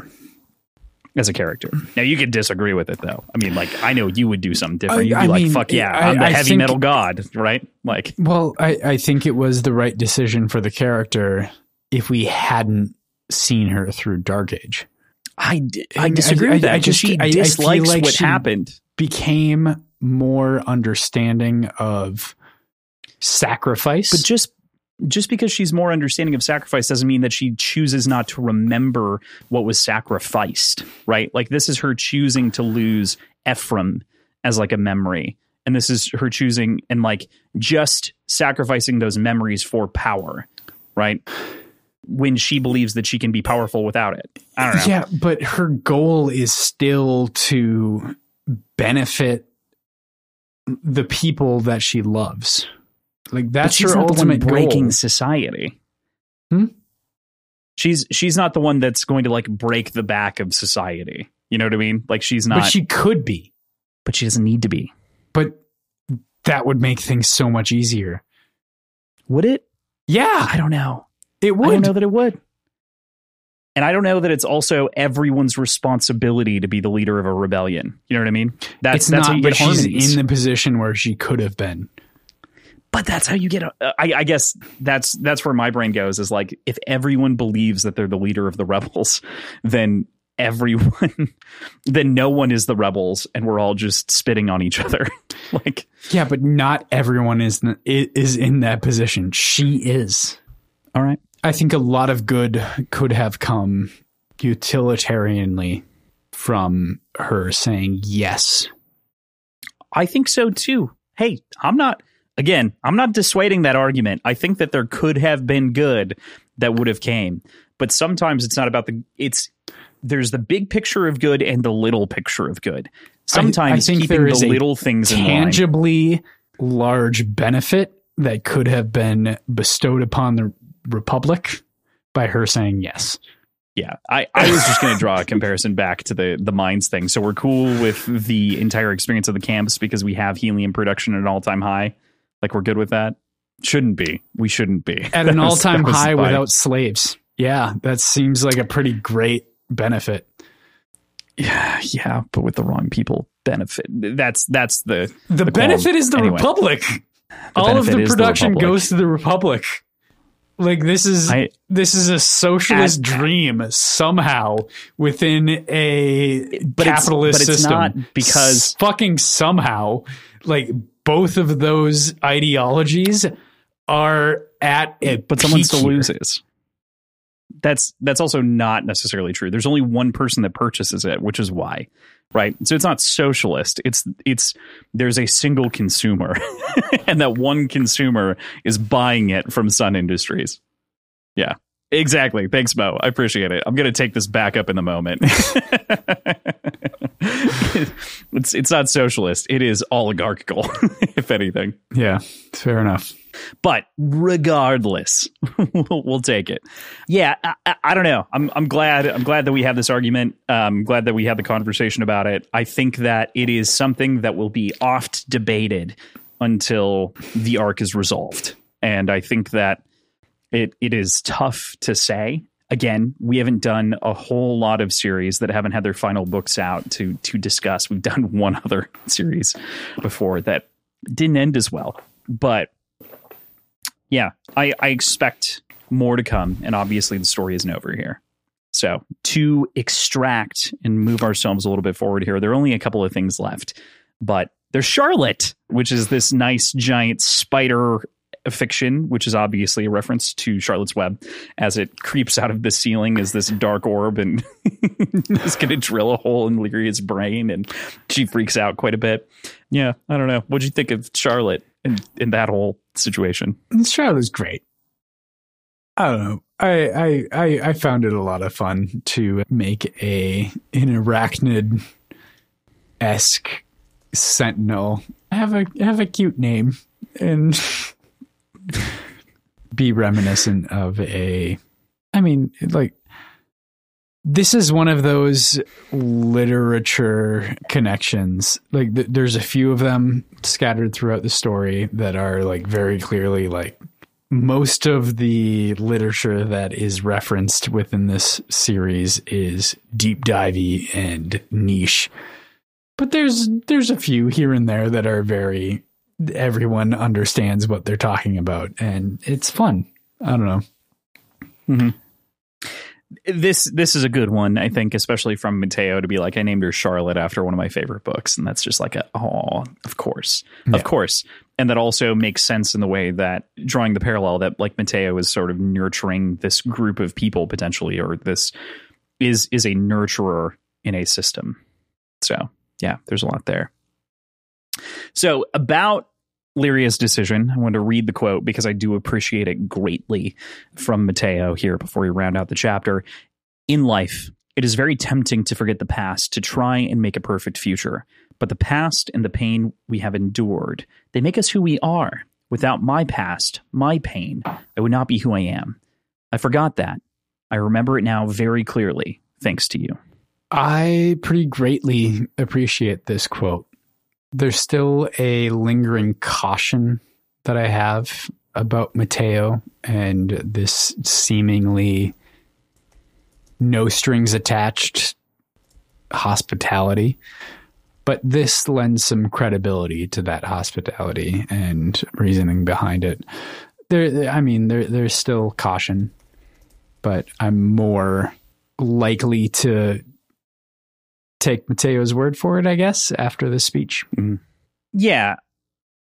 I think that it lends him credibility, and I think that it reminds us of that original Mateo, to me, from way back when. It feels sort of warm and homey in a way that we haven't seen from that character in a very long time. All right. So that brings us to chapter 14, The Armor of Love. I love how this chapter starts as Virginia receives the message and relays that she would so much rather speak clearly and directly, but she understands that her responsibility to speak eloquently is so important to the fragile stability of the Republic.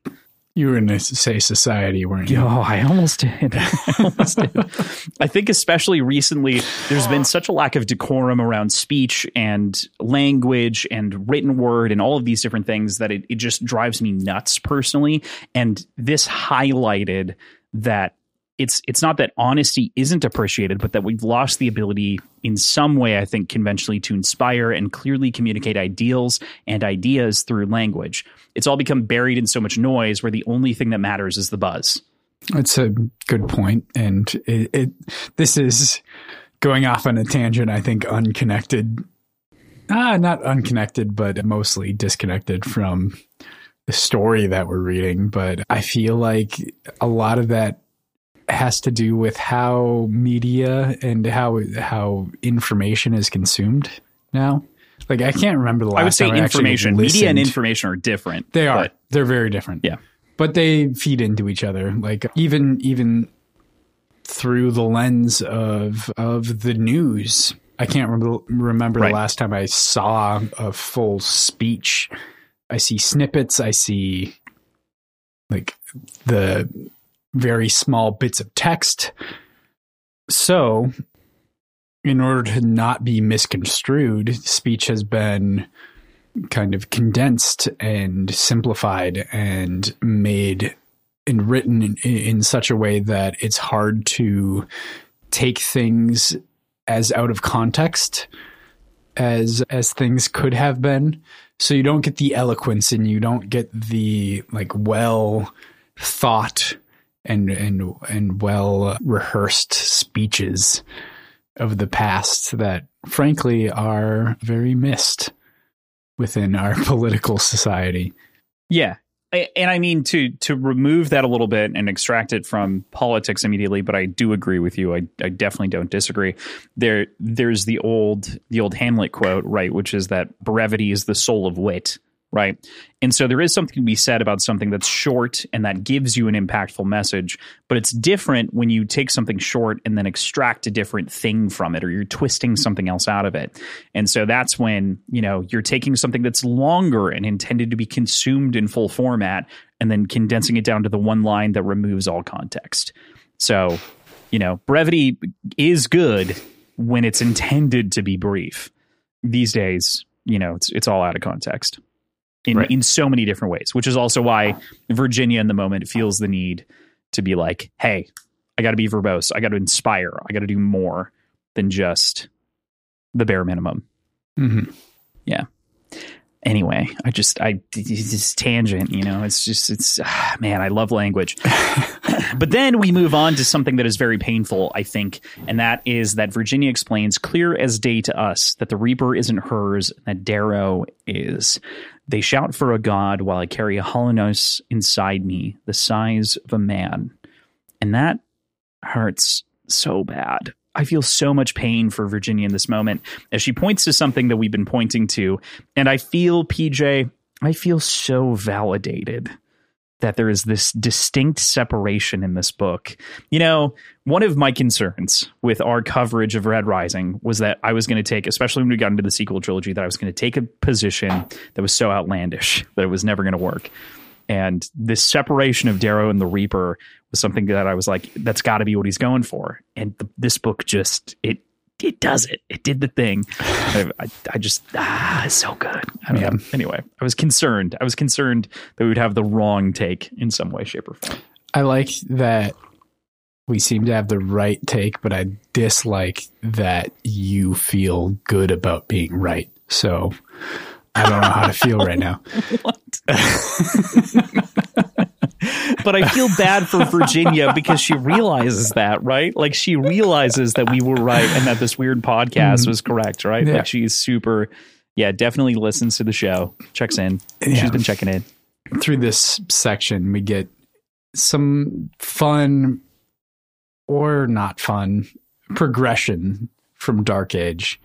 In that book, she was very intentionally stoic and hardened against Darrow's exploits and his campaign and his positioning as a military leader on a different planet and absent as a father. and as a husband, and all of that had to be reckoned with. It's not to say that she wasn't emotional on a personal level, but she was very intentional about her sort of sectioning off of that emotion and making sure her decision making was strictly in the same way that Darrow's was in the whatever's best for the Republic. So it's nice to see this sort of separation or this progression through time and through distance and through obfuscation of understanding whether or not Darrow's alive. It's internal, like her cracks in that. And I don't like calling them cracks, but her emotion shining through is internal. But it is nice to see her be a human and miss her husband. And yes, she did through Dark Age, but this feels a lot more emotional than it did throughout that entire book. Yeah, it's weird. There's like this surge, and it might have more to do with the other perspectives around her, and we're like extracting that a little bit because of the sort of way that she's subsumed by that story a couple of different times. But this does feel more emotional, and she like repeats the line of like, I told my husband to endure, but now I have to endure. And this is, you know, it's a turning of everything back towards her. So I totally agree with you that like she feels that and she resonates, and it's a deeper connection. And I think that it's safe. I like you skirted away from cracks and the light shining through, but I do feel like there is something there to that sort of perspective on the whole. Not that like her love or the foundation of that love is cracking, but that that she feels stress and pressure because he's not there to relieve it or be there with her. That's significant for sure. Oh, man. And it is a tough thing that she shoulders for the entire society, the entire section. So move from there to her sharing war council with Cavax and giving us a report on the Republic and Phobos, the birthplace of Darrow's public return in Morningstar, and in many ways the public rising of the rebellion itself, has transformed from a prison moon with these stacked cells that were clear and very clearly just terrible into the orbital defense grid of Mars. Truly, we've earned justice for Phobos as this slightly larger than New York City and Long Island moon has risen itself, resurrected as something more than what it was before. Hashtag justice for Phobos has been accomplished, I think. I cannot believe in the moment when I was reading this, I was traveling at some point along the line, and I think it was in the airport, and I was in an airplane, and I just like fist pumped like right as I was sitting in my chair. I just said, "Fuck yes, justice for Phobos!" And I got so excited about this stupid little meme that we created, and the fact that it became a little bit more than that. So it was neat.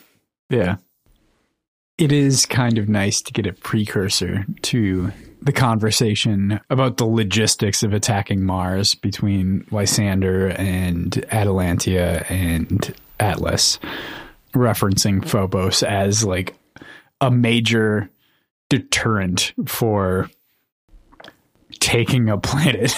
Yeah, absolutely. It is. I mean, and again, you mentioned this right at the top, right? Like you think that Phobos is the rampart, and in many ways, the later chapters point to it being the rampart of Mars. So this is sort of the defense to stand on. Right. We'll see where that goes. Yeah. They, of course, are chatting, and they continue to chat, and the report that Cavax delivers is insubstantial enough that she turns to him and says, "This could have been done over comms." And I found that so, like, it's the perfect, like, this should have been an email. And I knew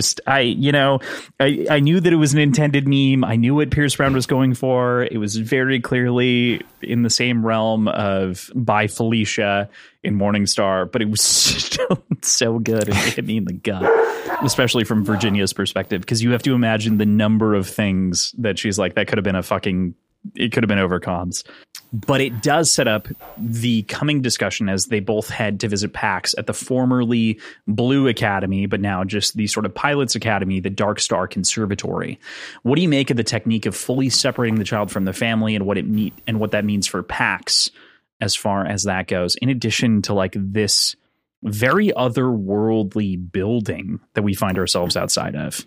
So addressing the separation thing first, this is something that was done with Spartans, wasn't it? Or I don't know how historically accurate that was, but as far as they have been represented in literature, Spartans were kind of separated from an early age and trained as warriors.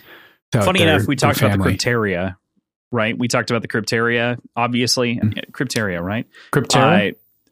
Cryptera. I thought it was Ea. It might be Ea. I don't remember. Of the Rim. Regardless, the group from the Rim, the spies, and their relation to Spartan society. And this is an example of that.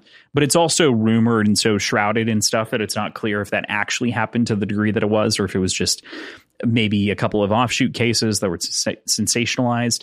Mike Cole has a number of great books on sort of writing Spartan history in a way that is no longer representative of like popular media like 300, and correcting a lot of those Spartan myths as the sort of super vainglorious warriors that we all assume them to be comparatively. They did have a more vicious culture than a lot of Greeks, but not as vicious as it was ever depicted. So not nearly. Gotcha. Lots of myths around Greece for that reason. So it's unclear on some of these things. There are some examples like the Crypteria that are a little bit more mysterious, but unclear. But nonetheless, it's reminiscent of that portrayal in media. So the Academy itself is fucking dripping with Satanist or the satanic iconography. In what way? I'm so curious. Okay. Please explain. Dark Star. Right. As a name, but also the as above, so below.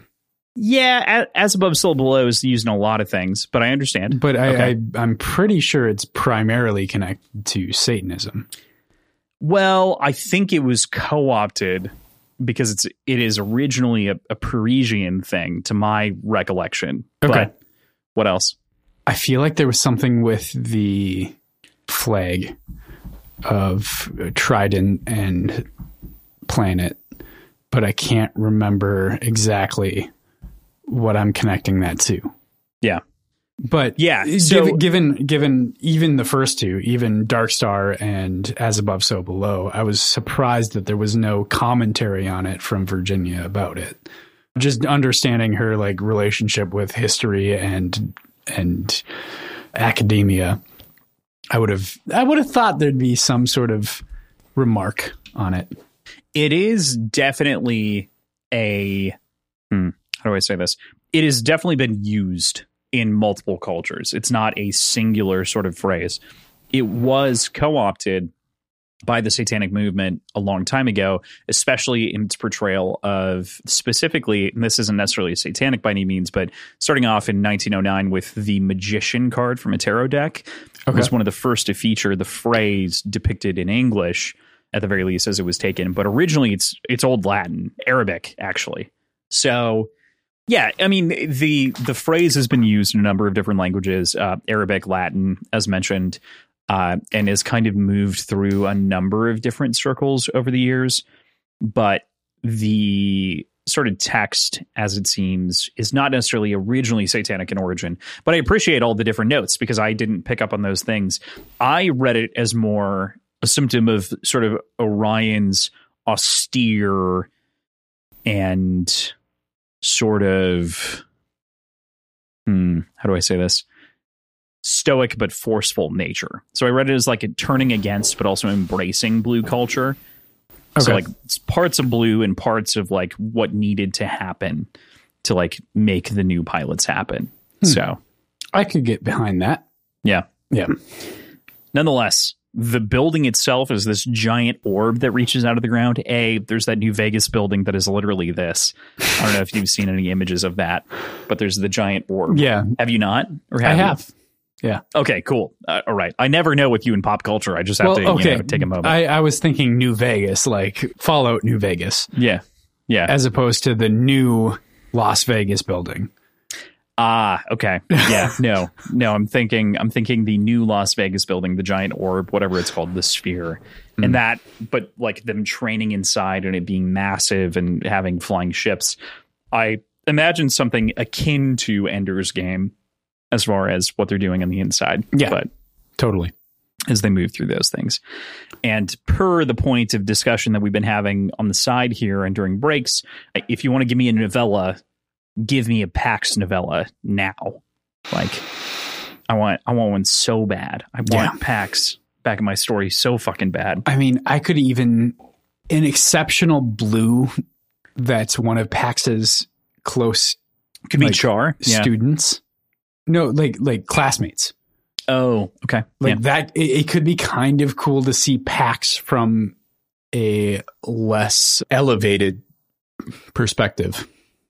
Right. Yeah. As opposed to from himself.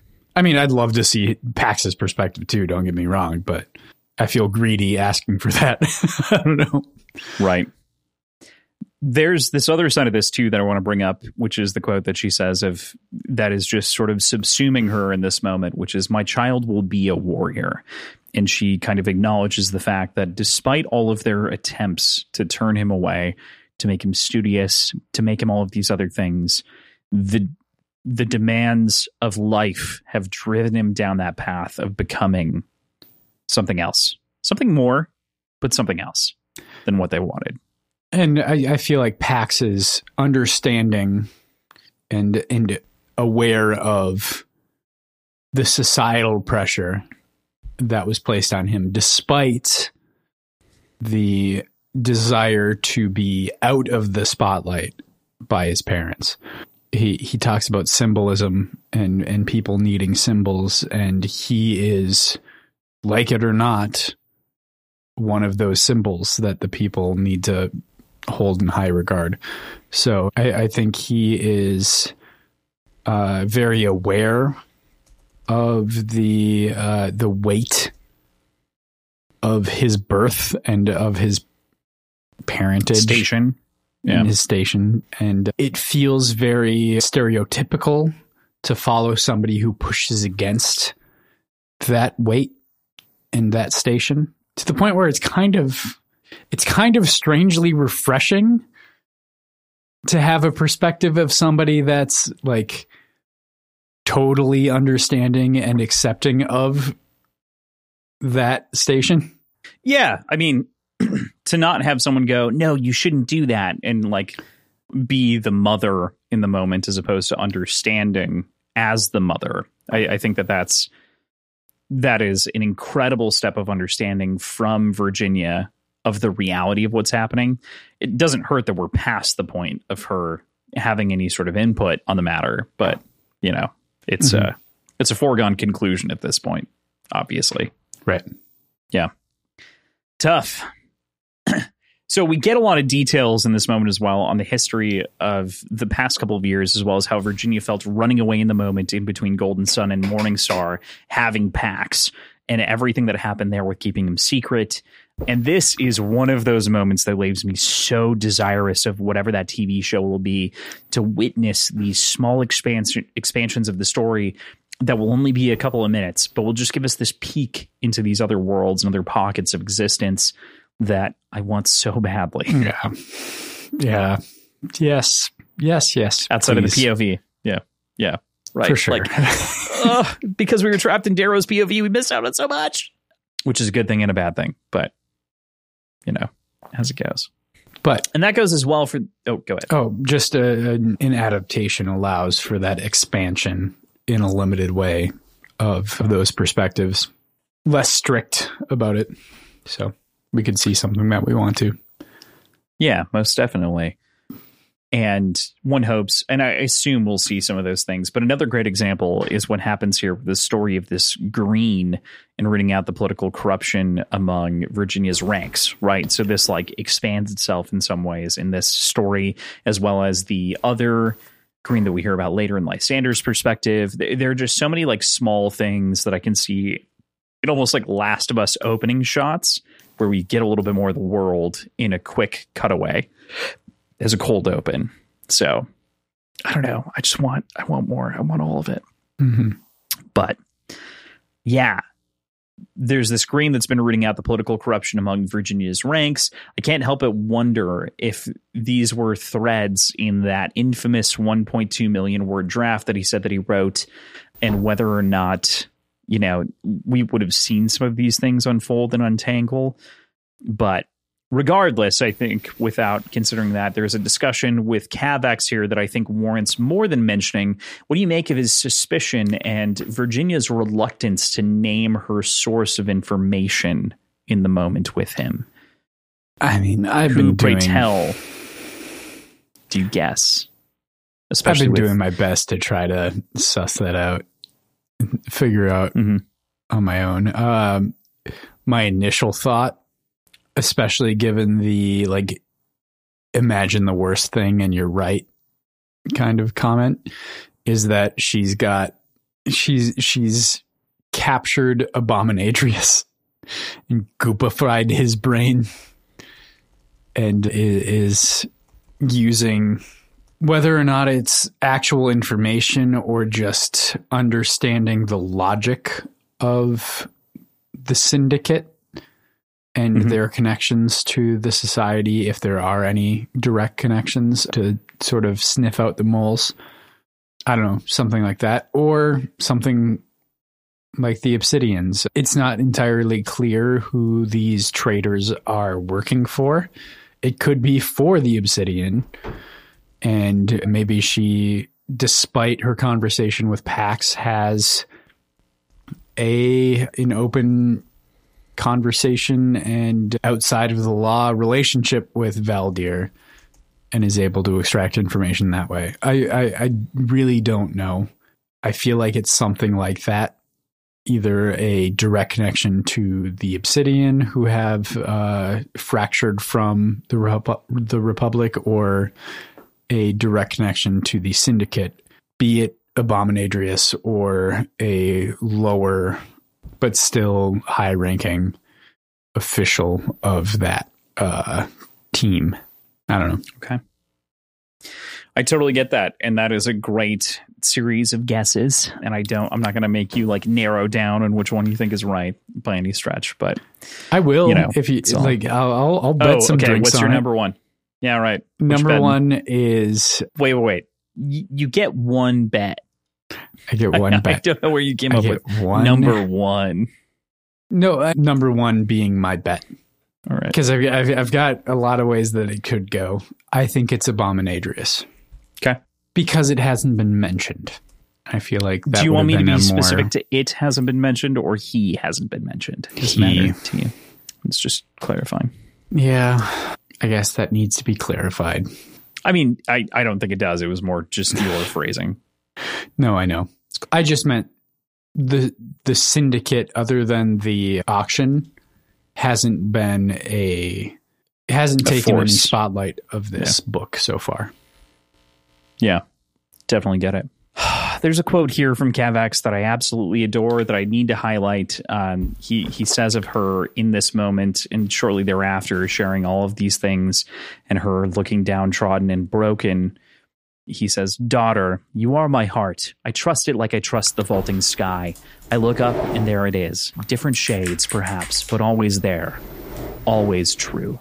Oh, I'm so sad. I love Kavax. Kavax is, and always will be my favorite character of this series. I fucking love Kavax. Your favorite character? Your number one? My number one. I think that's been pretty consistent. I think I don't know if I've ever not had him in the time that he has existed in the story. I don't think he's not been my favorite. Yeah, I would say he's never been outside of your top two at the very least. Yeah, that's probably true.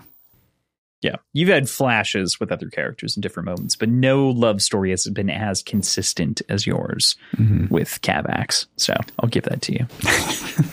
He even makes comments about jelly beans. They talk about all this fun stuff that is very Kavak centered inside of this chapter.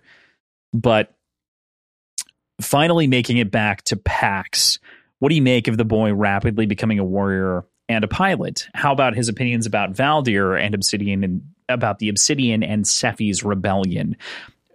And maybe his opinion of Quicksilver? There's a fuck ton here as far as Pax goes. And man, I knew that this was going to be a long episode, but I didn't anticipate it being a 4-hour episode. And we're maybe encroaching in the 4.5 territory by the time we're going to be done. Yeah, we're not quite halfway through the section yet.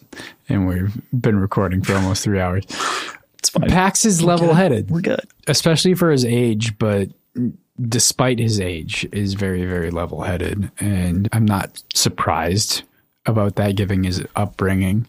As far as Valdir goes, I get the impression that this is an argument that Pax and Virginia have, not about Valdir and not about the specifics of the case, but about how the Republic goes about dealing with complicated situations in general. And I feel like Virginia agrees with Pax, but given her station as the sovereign and as a representative of the Republic, has to hold the opinion that Valdir must be tried or held accountable for the transgressions against the Republic, despite the intentions and the help that they've received from Valdir. So like it's complicated, and this is a sparring match and a back and forth between mother and son, the structure of government that they find themselves in, as opposed to the actual transgressions of the person that they're arguing about. Okay. I can definitely understand that as far as the sort of conversation goes, and definitely from the political side of things. I guess the only thing that I like internally push back against a little bit with that is that it feels like Virginia also in that moment absolves herself of anything else, of any other take. And that's sort of the one thing that but that has to be the case. It's the public opinion versus the private opinion, right? Which is the thing. It's the voice that she fights with all the time, I think. So I definitely, I'm not disagreeing with you holistically. And I think I think the only situations where we see that bleed a little bit is when it's dealing with her own family. When it's dealing with Pax or when it's dealing with Darrow, is when she allows herself to be, it allows her flexibility. Sure. Between what the sovereign says and what she feels. And when it's not her own family and not directly affecting the people that she deeply, deeply unapologetically loves, then she cuts herself off of it. She takes the sovereign stance because she has to, because otherwise there's just too much complication, and it's a slippery slope into dictatorhood if she wants to try to make exceptions and leverage her position as sovereign into a more authoritarian position based on her sense of morality. So I feel like she allows herself to be conflicted when it's directly related to her family, but even when she's talking and sparring with Pax, she cuts her personal sense off and is the sovereign in that sense. Okay. I definitely get it. I definitely understand and can consign myself to your feelings that you have there. I think the only breaking point that I have is at the very beginning. She has this degree of what's the like emotionally honest thing to do versus what do I need to do.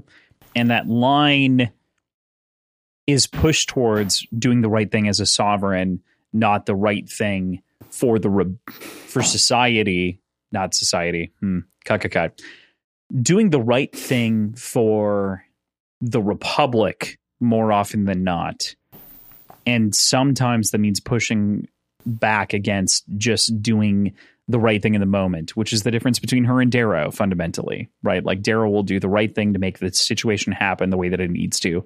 And she is, okay, within my strict guidelines in my tower defense game, I have to follow the path. I can't build outside of the path. How do I make it work? So there was an analogy for anyone born playing Flash games in the early 2000s, specifically. Bloons Good still for you exists. if you get it. Yeah, I play Bloons on every plane ride, for the record. I pop open Bloons on my phone every time I should I'm on a download plane. it.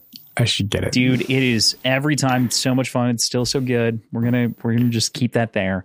But yeah, I play Bloons every time I'm on a plane. I'm gonna play it tomorrow at 5 a.m. when I'm on the plane. T-minus, oh God, it's so close. 7 hours until I have to wake up to be on a plane. So regardless, we're not halfway through this episode. Oh no, we're over halfway, thankfully. Thank God. I know that there are 3 more chapters, but thankfully they're a little bit more condensed in ways that'll make this easier.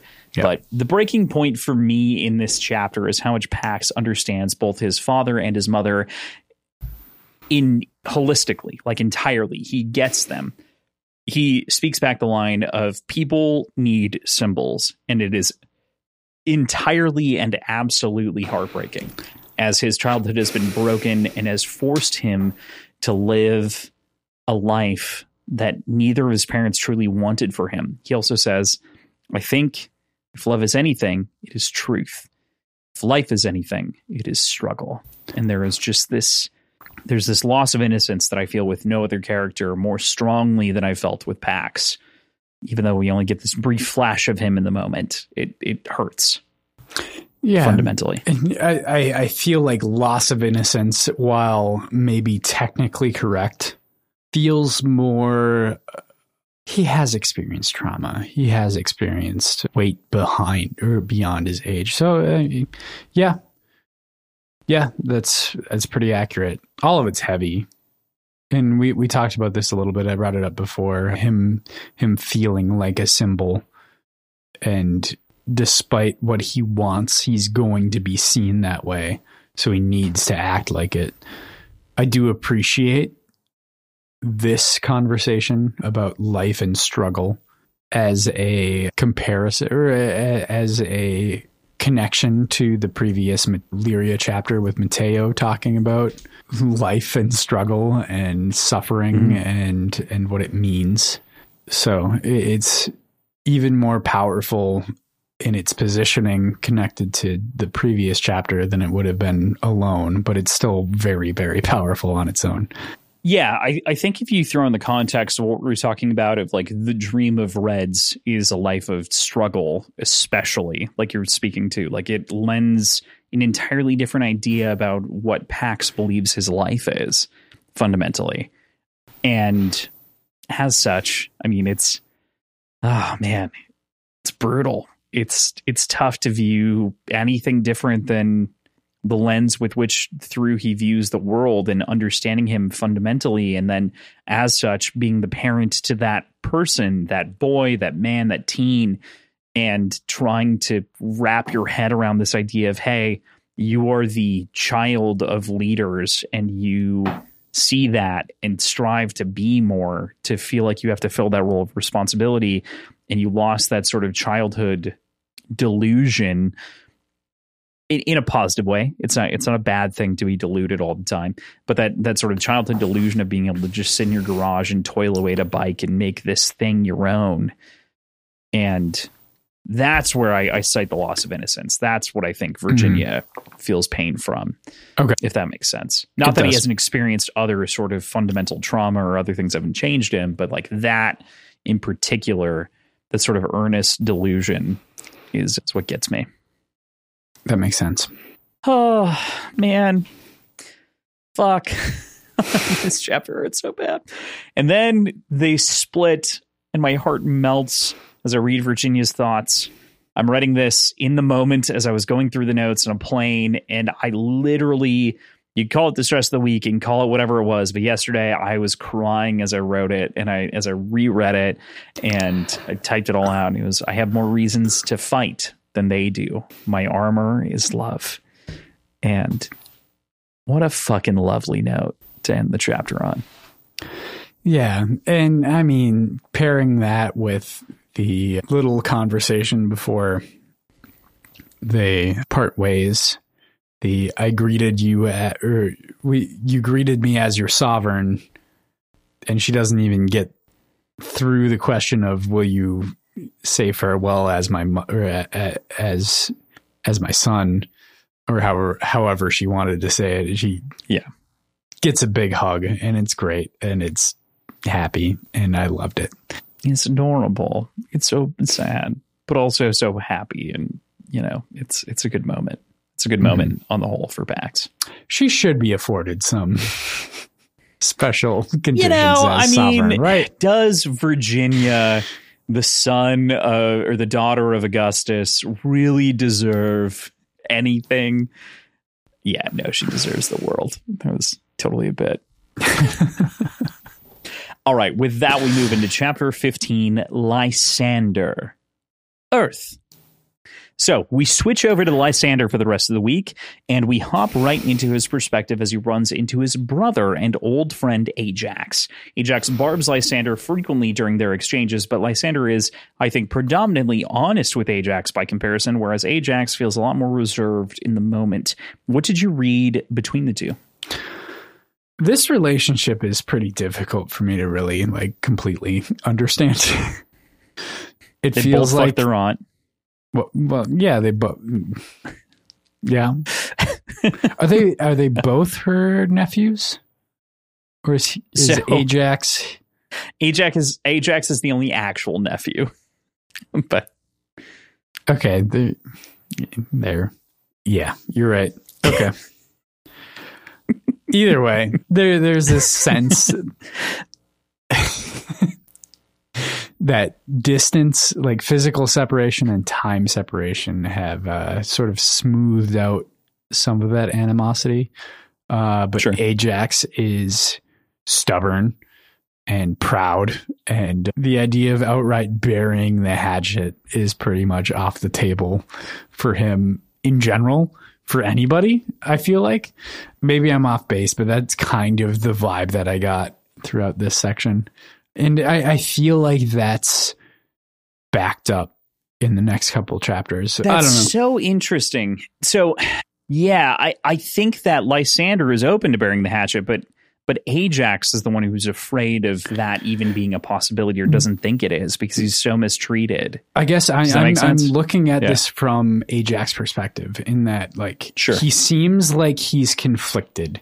He wants to entirely embrace Lysander and just kind of try to forget the idea that he's tried to kill Lysander a couple times.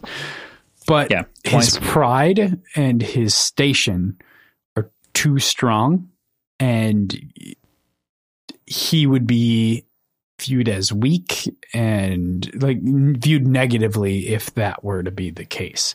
So he needs to maintain this sort of air of animosity towards Lysander, even though it's kind of falling apart. Okay. Yeah. I definitely understand where you're coming from, but I think that some of it is just, instead I would pitch you on the idea of him instead being so sold on the idea of needing to earn someone's love that he fails to frequently, and that he has failed to earn everyone's love. And I think in some ways I immediately draw the comparison in my head to me, Ajax has a lot of parallels with Tactus. So he and Tactus, to me, have very similar paths through the story. The reason that I think I am just the slightest bit more on Ajax's side versus Tactus's is because of the sort of rape thing that happens at the beginning of Red Rising 1. And so I fundamentally had an issue with forgiving Tactus. So for me, between Tactus and Ajax, there feels like there's this similar line that they both tread and walk on, right? And they're both emotionally misunderstood and mistreated by folks. And so I think by and large, they're seeking the approval of others. So it's tough because I really in this moment and in these set of chapters turned around on Ajax from being this asshole to actually understanding why he was doing the things that he was doing. And I think it's that he's just seeking some form of affection, and he missed that familial connection. That's why he ultimately, in the very end of this, backs Lysander, is because he understands that that's real love. That's real appreciation as far as his understanding of it goes. So he's not trading leashes or reins from one person to the next. He truly feels, in the same way that Tactus did, love. This is the first time that I will admit that I think that Lorne made the wrong choice in killing Tactus, because I can see it on Lysander's face. Or it's not Lysander, on Ajax's face. And I can understand it fundamentally now, a couple of books later. Finally. That was a lot. Anyway. Yeah, it is a lot. I still don't know. That's fair. I'm pushing back a little bit. You know? Yeah. What's fun, PJ, is that I don't know what happens next, and you also don't know what happens next. But my scope is a little bit further than your scope, right? But not infinite. Like, I don't have the end in mind. So, like, you don't know that I'm prognosticating when I'm prognosticating. That's true. Which is kind of a weird, fun dynamic that's happened inside of this book. And so people who are listening will understand my take, I think. And you might not until later. That's fine. That's okay.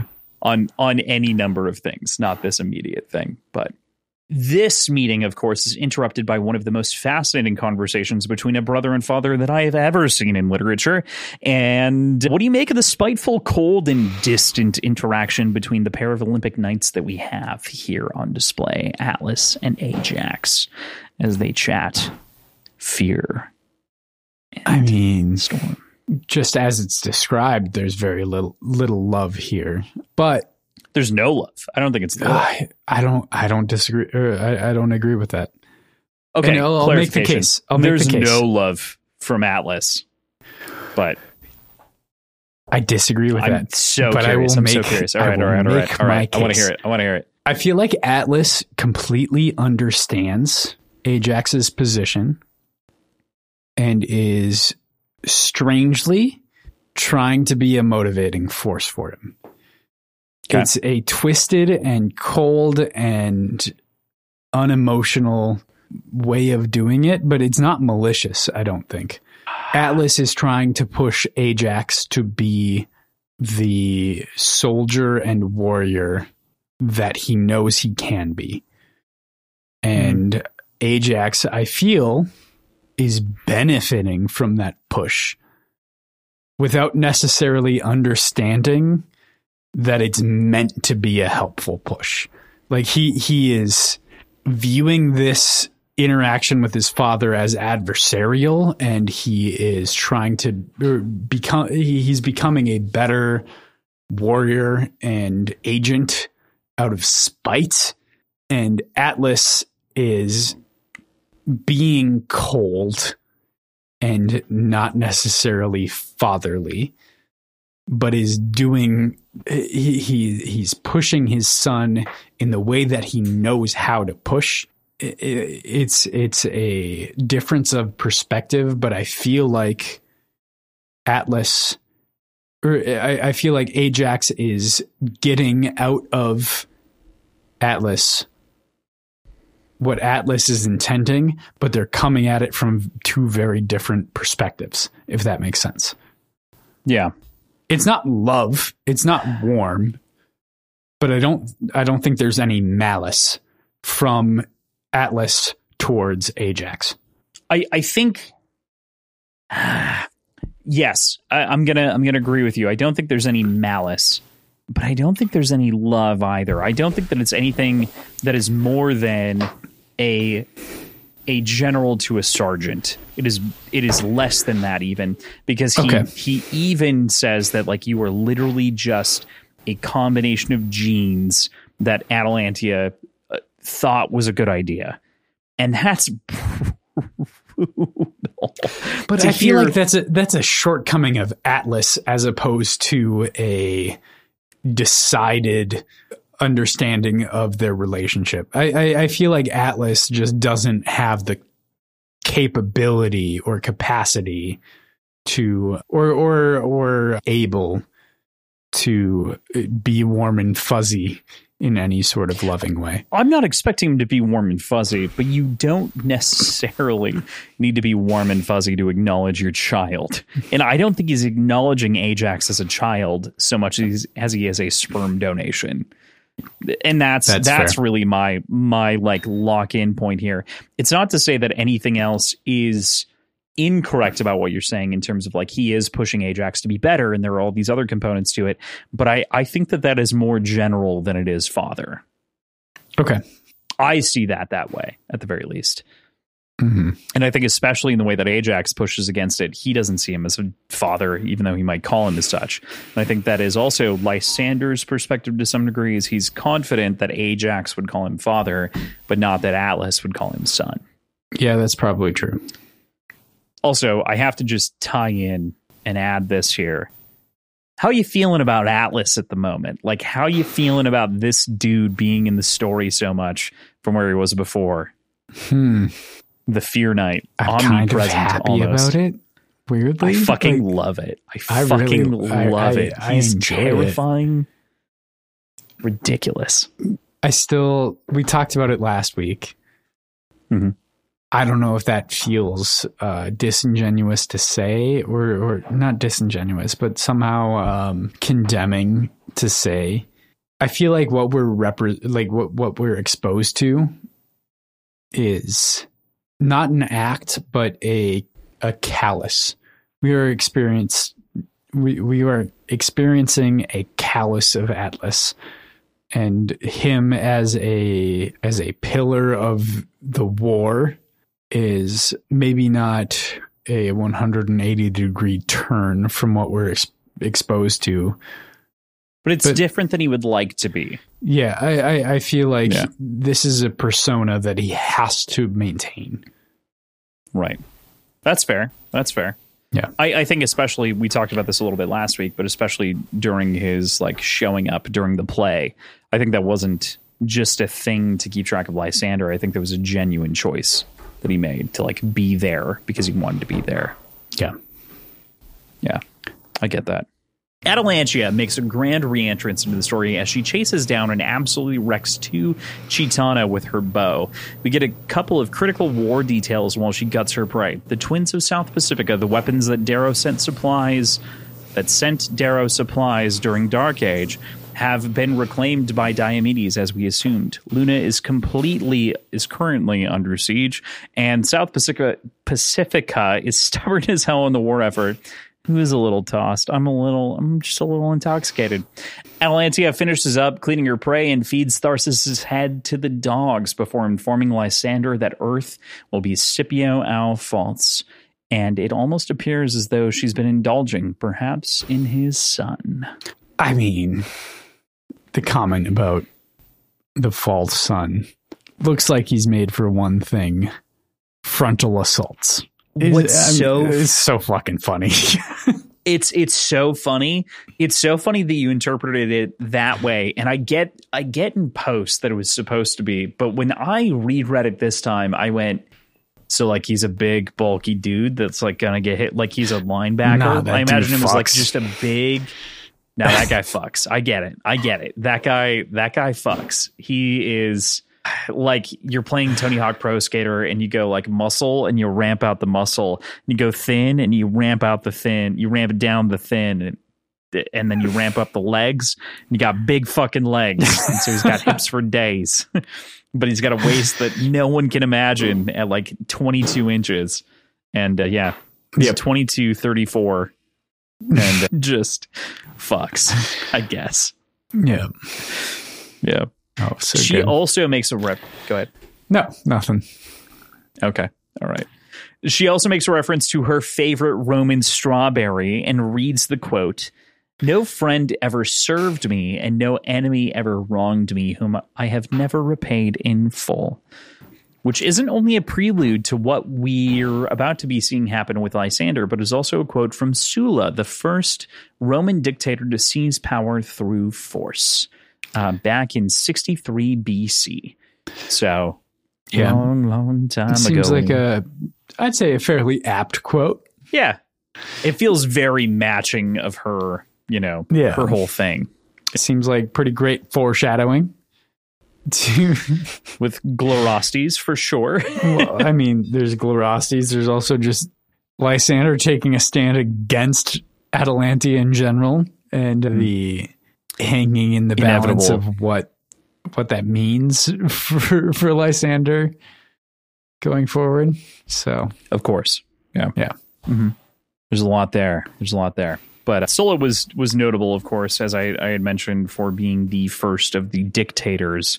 And again, dictator was an appointed position like it is instead of the 200 here. So it wasn't something entirely foreign. But the thing that made Sulla different is that he had acquiesced the votes via having officers stop on doors and having them beat down the doors and having them be there and put pressure on them where they couldn't be home.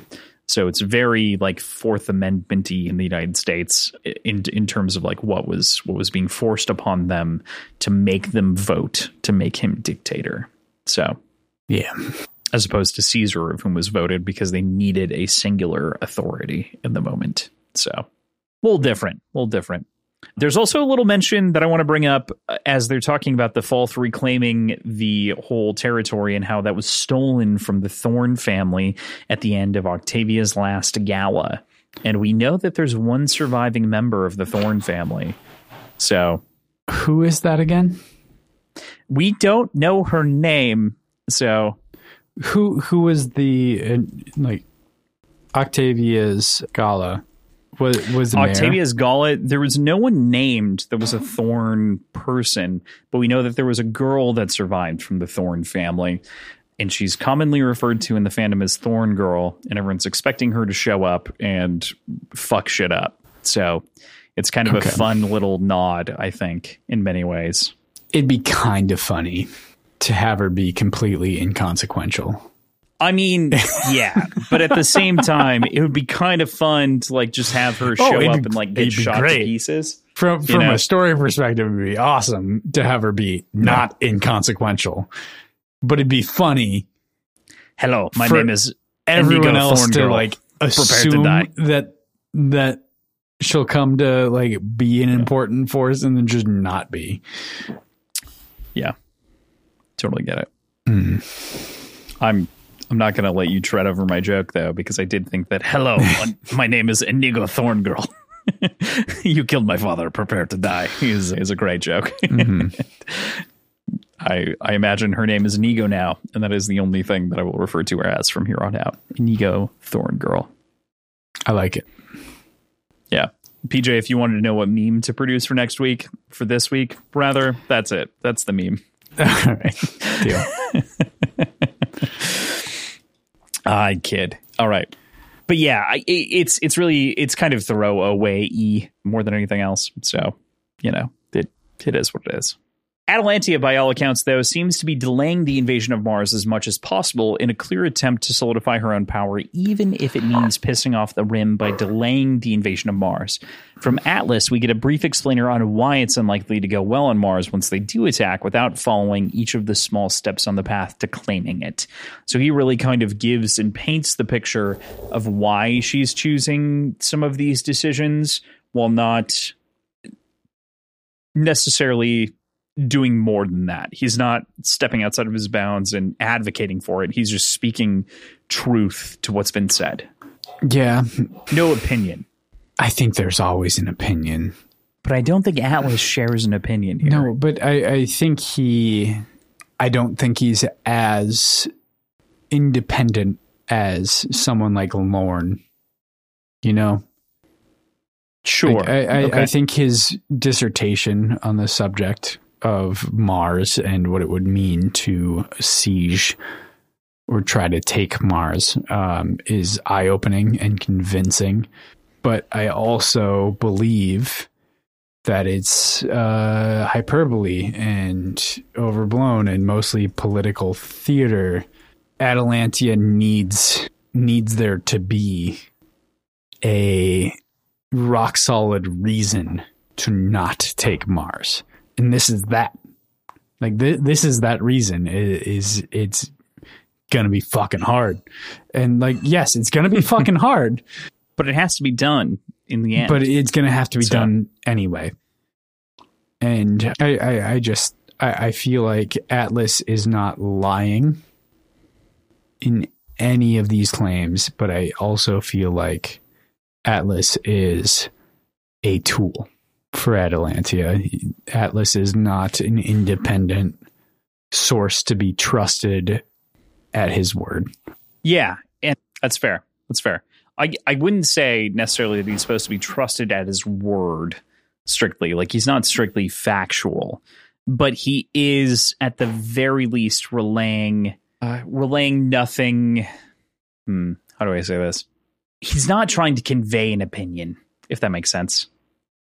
Like, he is sharing what he believes to be a fundamental truth.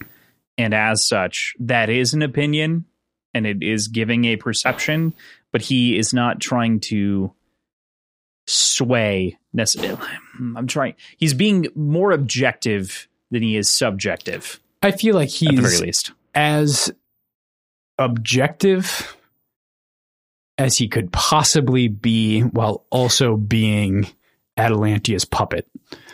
There we go. That's what I was trying to kind of pick at. It was a little bit tough to get there, but yes, exactly.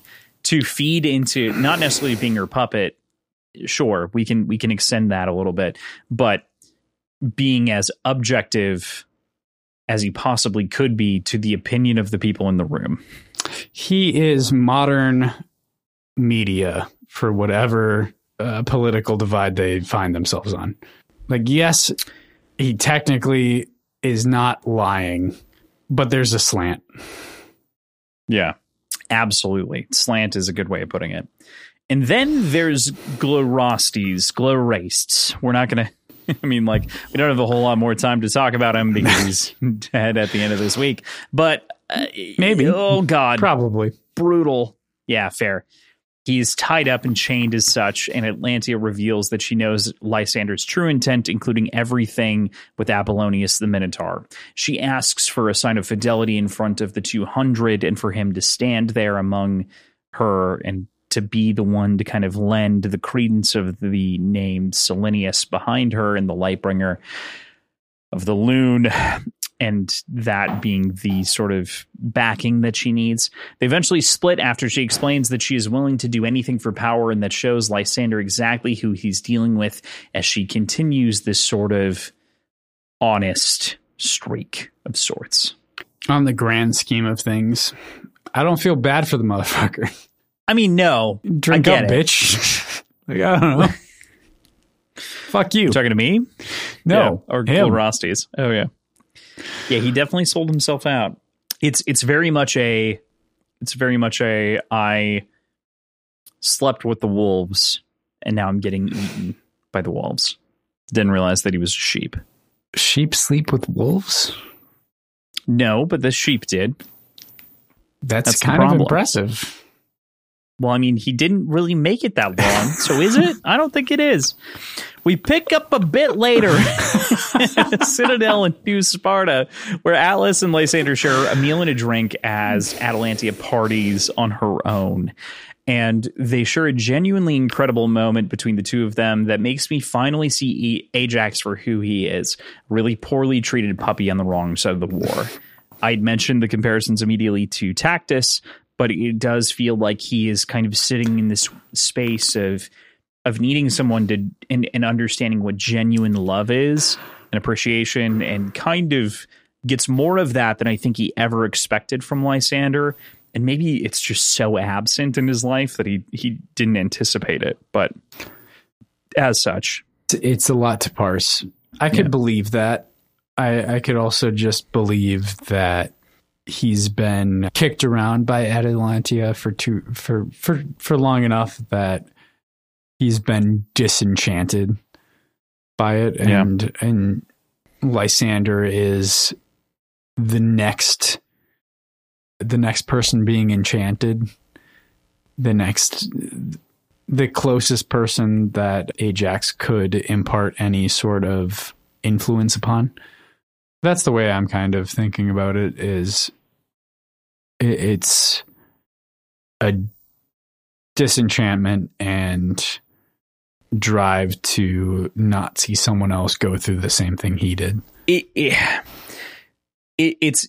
Ajax is in a tough spot at this point to like really comment on fully his thoughts. I think by the end of the week, we kind of can like more accurately, I think, portray his thoughts as like turning around and rejecting sort of his history in a big way and turning that corner in the same way that Tactus did. But I think there's difficulty at this point where he's still wrestling with it in a big way.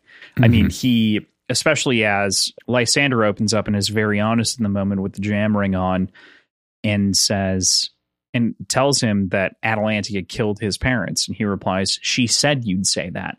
The problem with loving the two of you is that you were both meant for the Palatine. I never was. You're both too good at lying." Yeah, that opens up a lot of questions. Like, obviously she knows what she did to Lysander's parents, but there's no way she would bring that up just as a hedge bet. Like, she only brings that up if she knows for sure that Lysander knows and is willing to use it as ammunition. So there's psyche kind of thought process that comes into play here. There's the idea of Glarostes, and if he was tortured for information, she has seemingly way more information than kind of terrifying to speculate on where she gets that information. And that's the hard part of where we're left with that perspective on where she comes from and has that information from. So we're left with a lot of questions. But with that, we move into chapter 16, Lysander, the 200. We transition quickly to Rome, where the meeting of the 200 is going to be held. And there is really a quick sleight of hand here right at the beginning of the chapter that I practically missed on my first and second read through, as Horatia shows herself as Lysander's true accomplice and ally. And this must have all been a part of contingency 11 or 13 or whatever the number was all along. I think it's 11. It doesn't matter, though. I missed it too. Totally. It's so fast. And I think it's understandable as well, because it only makes sense if you understand what's happening. And it's a quick enough and innocuous enough conversation that without understanding what's going to happen in the next 15, 20 pages, it's unremarkable. So I don't think this is something that most people would pick up on.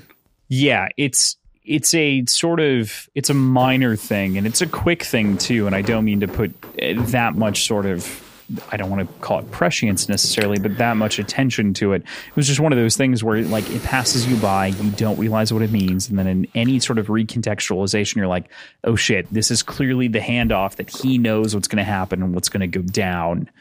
You know, to end our week as we're going to look at it. So I love that we're having this conversation with the 200 inside of the Roman Colosseum, of course. There's just so much brazen hubris about choosing this location in Rome, in the Colosseum, built by the Flavians, making jokes about Lysander and his games, and like this sort of direct connection that he has. It just feels like this is so built for this moment in such a... It should be predictable, but it's nothing but brazen hubris. Yeah, I mean, it's fucking hilarious. And they know it's brazen. Mm-hmm. They know, they understand the hubris that they're exhibiting. Mm-hmm. But I feel like that's the point. you know? Like, despite the hubris, despite the glaring commentary that it puts upon you, yeah, we're going to do it anyway because we can. And because it makes not political, but contextual sense, I guess. Yeah. Like they're brazen. They are Icarusian, and they don't care. Yeah, they are seeking the sun in a big way. So I totally understand that. There's also this continued concept of inheritance that is thrown about, as we see again with Atalantia taking and consolidating as much power as possible, this time through sending 10 legions to claim the Venetian docks, as it seems that Cornelius and Asmodeus will lose the docks anyway to Apollonius. And so, as such, it makes sense for her to just take claim, and the society will rule, and they will be hers from here on out. Because at the very least, she won't fuck it up. I mean, obviously, I would hesitate and balk at the idea of saying that I'm rooting for Lysander in any way, in almost any situation. But I feel like in this situation, he's pretty preferable to Atalantia. I mean, yeah, no doubt. Fuck, man.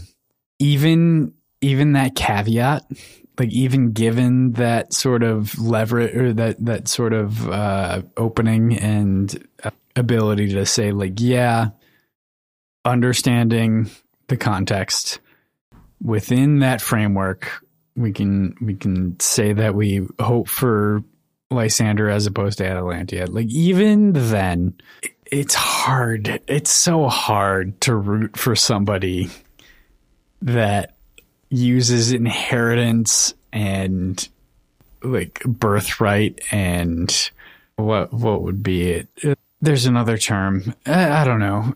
But entitlement. Just using entitlement as a reason for power and seemingly as a primary reason for seeking power is really scummy to use as a primary source. And so in this moment, I'd still prefer him over Atalantia. So, yeah, you know, it always begs the question, not of whether or not Atalantia or Lysander is better, but like, obviously Lysander is better, but is that even a debate worth having?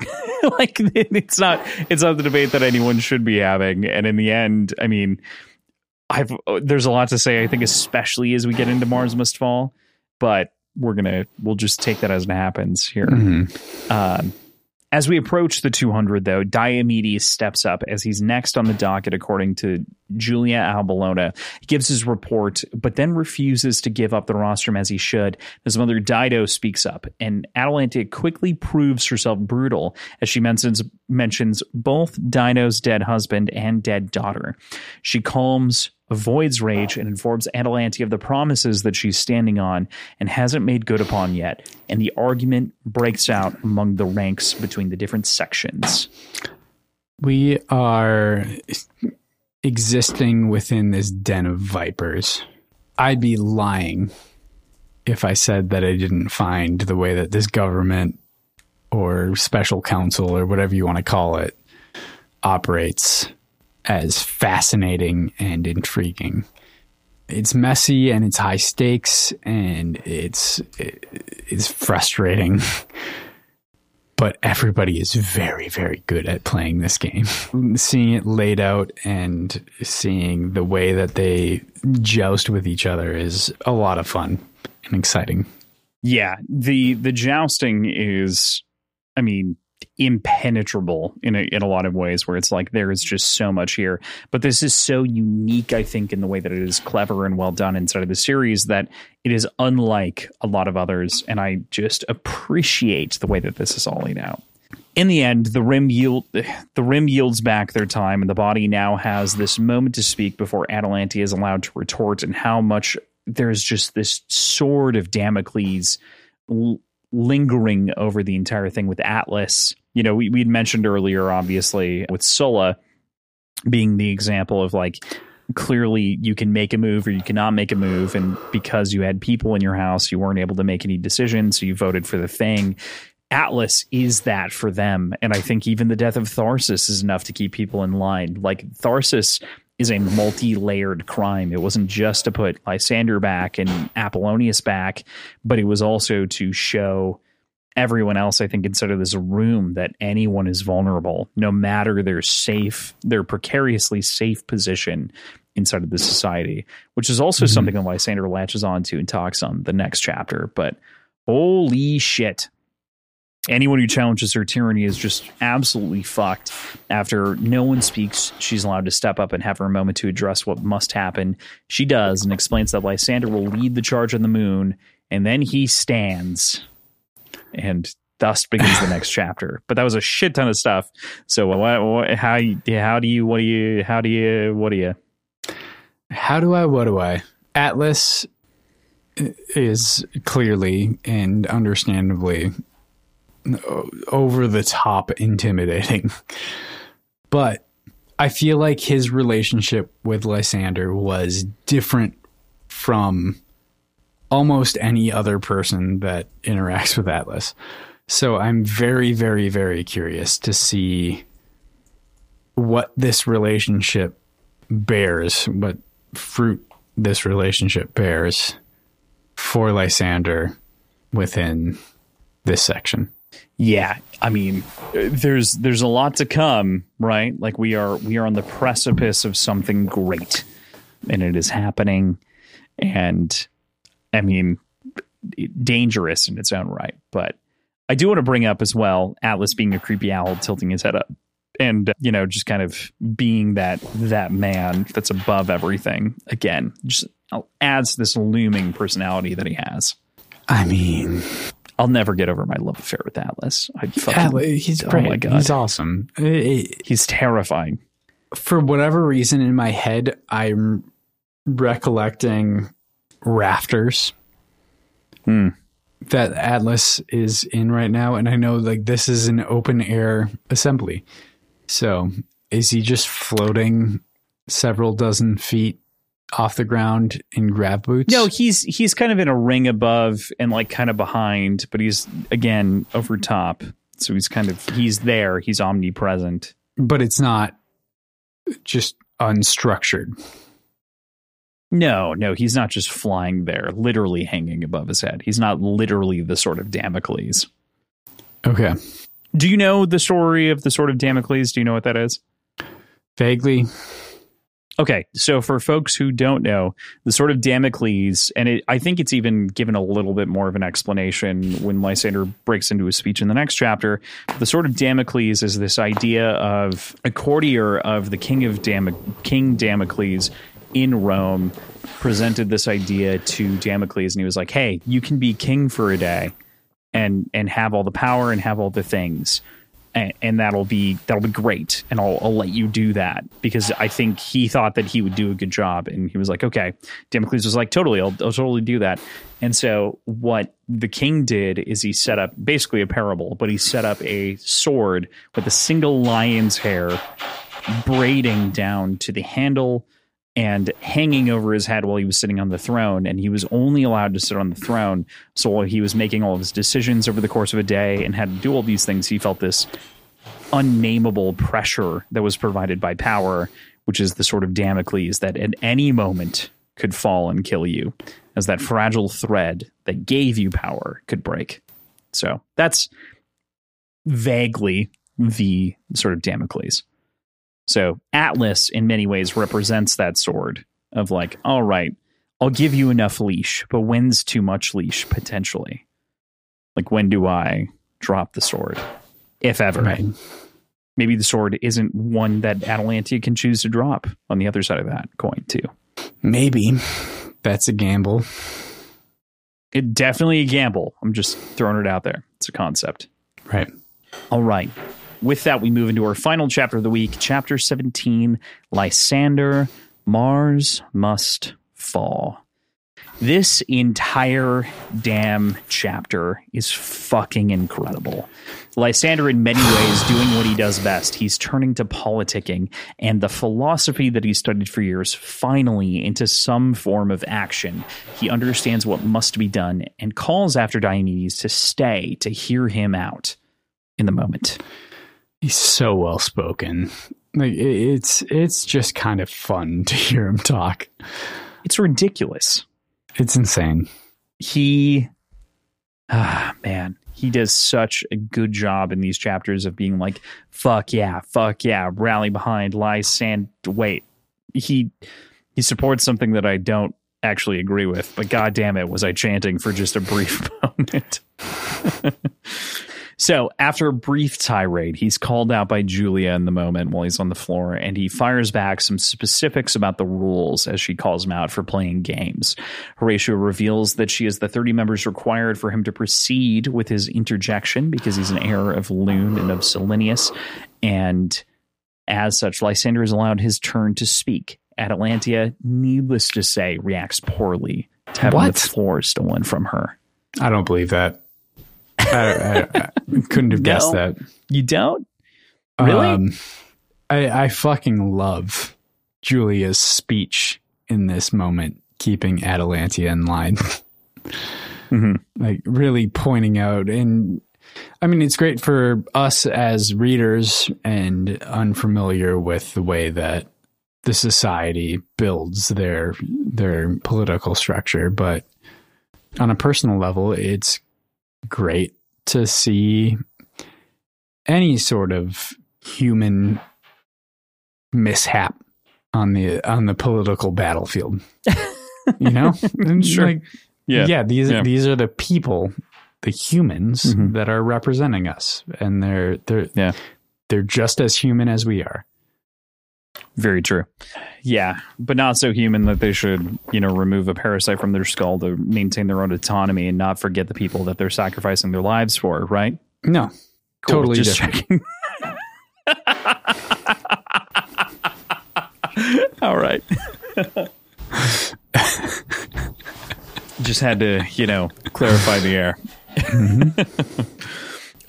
As he begins his speech, it's clear that he is taking on a ton of respect pouring out from Ajax, protecting him while he's taking this great risk of not kneeling in front of Atalantia despite all of the warnings, despite all of the pleadings that he might do something different. He chooses instead to stand, and to stand in a truly profound way. It's kind of like him breaking from the gaslighting, like he's finally understood that like it's possible, right? It's a very personal understanding and a very personal come to Jesus, but it's like the opposite of that moment. Go away from Jesus moment. I don't know what to make of it on a micro level, but it I don't know. Yeah, fair enough. It's tough to parse.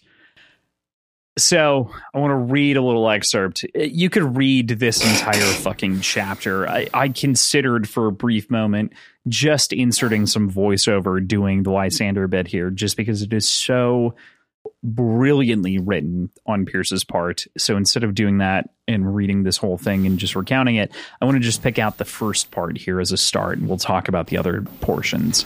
But if there is any singular chapter that I think is some of Pierce's best philosophical, ethical, or political work, it is this chapter.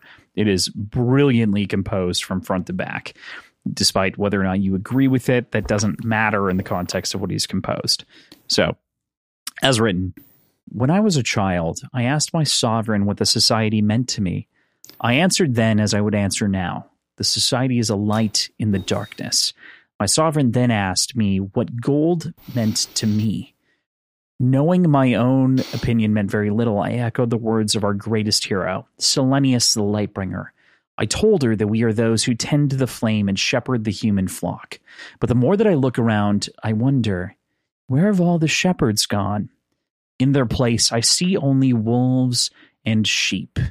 Oh, man. And Lysander, over the course of this lengthy speech, gets to the heart of things. Everything lies in really, really cautious and precarious balance, and that really there is more than one sword over the society's head in the moment. God damn it. What a fucking speech. It's so well delivered. It's so well done. I had a great time reading it. I had a great time listening to this section. Tim Gerard Reynolds, as always, delivers this speech flawlessly, but even like trying to remove myself from the section. It's gorgeous. It's so well done. So incredible. Yeah. It is lovely. Eventually he gets to the heart of it after igniting the crowd of 200 into a fury. Mars must fall. It cannot be Luna. It cannot be anything else. It must be Mars. He says, we have the will to fight our enemy. Let us have the courage, the guts to trust one another. Only then can we show our enemies, our people, ourselves, that when gold is indivisible, gold is invincible. That's pretty fucking brilliant. You know, it's as good as fucking Nero's line in the first book. Yeah. You know? I mean, from the perspective of adaptation, I think it's almost better. Entirely. Yeah. It'll be fun to see. Yeah. Oh, man. There's so much. There's so much that's lurking here on the surface, and I absolutely adore it. All of it. I just fundamentally cannot wait to see this become a thing. Yeah. But Atalantia retorts, saying that it must be he who leads best. And Lysander says, no, it's not him. He's not the one. And instead throws up the horns of the Minotaur right on his forehead. And I remember hitting that part for the first time and just fucking squealing as I heard it. I did not expect to be so excited about this sort of outpour of acclaim for Apollonius. And by God, if nothing, you know, Pierce has given us a lot of villains to root for in various contexts for all kinds of different reasons. But Jesus Christ, in your next series, Pierce, you have to make us root for heroes in the same way. Because God damn it, do I wish that I could feel the same sort of drive that I do for when Apple has a moment. I mean, is that a commentary on Pierce Brown's understanding of what's right? I don't think so. I think it's entirely that like I'm kidding. Yeah, I think it was entirely that he didn't understand that like what he was doing was going to be so cool and attractive and like this whole thing, right? Like he didn't believe. I mean, I think it's also there's something to be said about like going from your first series and then also carrying the baggage of that first series into the second series. So I think that's what's more indicative. Like Severo doesn't necessarily have a battle cry because it's so conflicted with Darrow also as a leader, as Ares. Like they're both Ares in different contexts in the original series. So like there's just some conflict in identity. Whereas Apollonius is just this solid thing. He's the Minotaur. He summons the demon. He is this thing that we know and understand. And so he drives those things out of us, even though we're literally rooting for absolutely the worst and wrong thing at the moment. Speaking of the Minotaur and the sort of hand signal, what I've seen the most is very counter to what I believe. But what I've seen the most is something like this, like a single hand with like the sort of like index finger and pinky being the horns of the Minotaur. I can also imagine two first fingers being horns, but what I imagine, and it doesn't seem backed up by the literature itself, but thumbs touching the temples and pinkies out with the other three fingers tucked downwards. Like this is what I think of as Minotaur horns. And I don't think that's right. That is funny enough. The idea of like thumbs to temples, right, and like putting it out there is more indicative of the size of the Minotaur horns, right? And, so, like, and of Minotaur horns in general, like they're large horns. It evokes it for sure. So I definitely can understand that. But like the quick like thumb, forefinger, rock hands, basically the goat on your forehead is, I think, the summoning move. But yeah, there's also something goofy about doing like a two-handed thing. It's very Monty Python-esque immediately, to me, at the very least. But it's the fucking moose. It's the thing. Yeah, but with just thumbs and pinkies out. It's still fucking weird, but I get it. It is. But that feels more Apollonius than this does. It does. It takes effort, as Mo says. And I would agree with that. And Apollonius demands effort. Apollonius deserves effort. I love that. Apollonius has earned effort. Yeah. Yeah. So in the moment as well, there's a couple of other things that happen here. Worse is her reaction when she finds out that peace has already been brokered between the Carthii and Apollonius, and Horatia gives Lysander a little title here as she announces it. Lysander is Lysander the Peacemaker. We then see a little floating cube explaining exactly what happened as Valeria Carthii has claimed her inheritance and allied with Apollonius. I mean, this whole exchange is pretty fucking funny, right? It's very funny. It's so funny. So good. This is the moment through this entire series. This is the moment where I, like, in my head, it clicked with me that Lysander's not a child anymore. Like, even through the games, even through his, like, transportation here to Earth, he's felt childish and naive.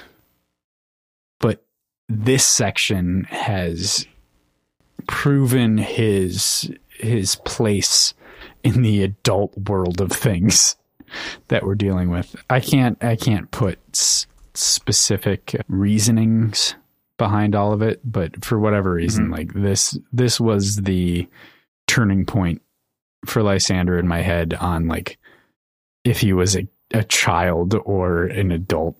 Yeah, I get that. This is him finally becoming more than the philosopher kid that he's been for so long. Yeah. This is him enacting that in a big way. So I absolutely agree with you. I do wonder if that's the case, if that's true, and not just my perspective and not just your perspective, but like the way that he's supposed to be portrayed. Does that mean Atalantia will no longer be interested in him sexually? Being no longer a child. Oh, I don't. That was not where. I mean, she's into frontal assaults. Is this not a frontal assault of sorts? Frontal lobe assault, at the very least. I don't know. Come on, Chris Hansen. Not wrong. Get this bitch. Chris Hansen. We summoned the ghost of Chris Hansen back into the podcast. The ghost of Chris Hansen? I mean, he's not dead. Just his spirit lingers into catch a predator mode. he does other things. Oh, God. Well done. Well done. Apple, of course, also manages to get his own speech off here, although reduced, as is stated, which almost feels like an editor's note to be like, come on, Apple can't be that ridiculous all the time, right? He can't be. Like, he should be. He is. This one time he can tone it down because he probably should.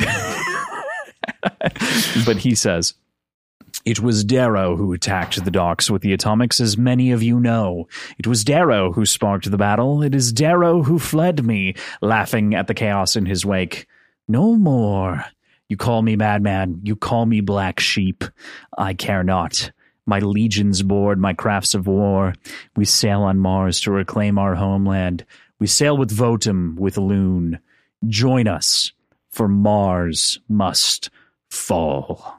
He's a supervillain. He's just a straight up supervillain. I fucking love it. I don't care. I want him to survive fucking everything, and I want him to be the final adversarial confrontation. To get that duel on the beach, that we deal with. I want them to get that duel on the beach. I'm so with you. I want that duel on the beach. They've talked about it at this point. It's been set up. I need that duel on the beach. Maybe he can turncoat. But I'm fair. I'd be okay with that as well. But if he's remaining adversarial, I want him to be the final confrontation. That's fair. I totally agree with that. Totally understand. Man, what a beautiful, beautiful little speech, though. Needless to say, Atalantia does not react well, to say the least. She continues with her plan for reclaiming Luna and will maybe join up later if she can bother. And he tells her fully that he knows that she killed Lysander's mother and father. She retorts quietly, "Don't let Glarasti's death haunt you, Lysander. Now that you're in the game, he won't be the last friend you sacrifice." All right. Maybe. But also, I'd argue he's kind of Glarasti's was kind of Lysander's only friend. So, right. I mean, only adult friend, Well, yeah.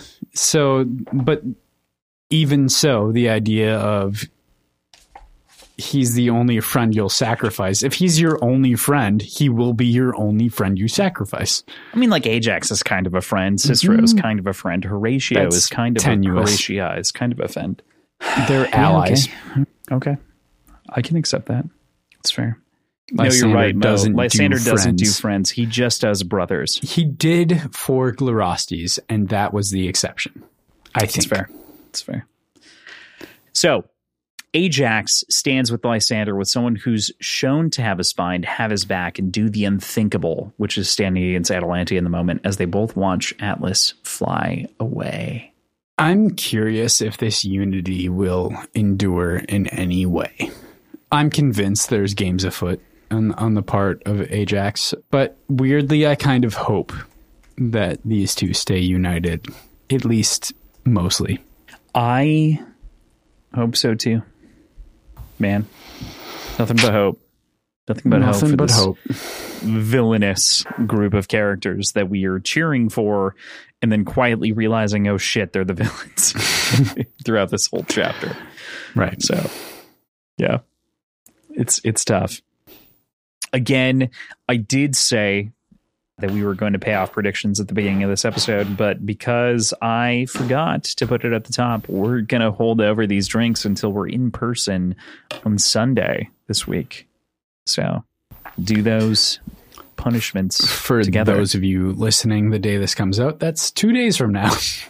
Yeah, it's very quick. We're going to be doing this rapidly by all accounts. Yeah. So, but with that, PJ, any other closing thoughts? Anything else that you wanted to say about this week's reading? We kicked off Rampart. I don't think so. I feel like we've had some great. This has been a great section. Yeah, it'd be PJ. It's been our longest recording in almost a year. Oh God, we're over 4 hours. Shit. Yeah. I'm excited to see when Darrow bleeds into this section as well. I don't think that'll happen for at least another part or two. Maybe not for the rest of this book. Whoa. But I would love to see him be the Rampart that we're talking about instead of Phobos. All right. Cool. So with that, next week we will be taking off into the middle of part 2 by reading chapters 18 through 29. This is a long week, but it's almost the same page count for the record. It seems crazy, but it is almost the same page count. It is 11 chapters. So but that's where we're leaving this week. 28? Through 29. Through 29. That's why I grabbed my book to double check. It's through 29. Through 29. Okay. 18 through 29. So that's where we'll leave you for this week. Thank you, as ever, to Tim and Andrew for being the backbone that keeps the show going. Check out the links in the show notes where you can find the schedule, the Patreon, the previous episodes, the websites, social media accounts, all in one very nice, easy, convenient location. Yeah. So with that, we do want to also thank you, a new mixologist, of course, an existing patron. Thank you, a very different Andrew, not our Andrew, but thank you, Andrew, for moving yourself from barback to mixologist. We appreciate you. So glad to have the extra support. I hope you enjoy all the extra benefits that come therein. Beyond that, make sure that you leave us a 5-star review. Otherwise, we'll crimp your head into a bowl. And then did you need a more sound threat? Drink a Negroni, I guess. No, yeah. He'll drink a Negroni and watch while I do it. I've got PJ has big hands, but I also don't have small hands. With that, we'll see you next week. Bye.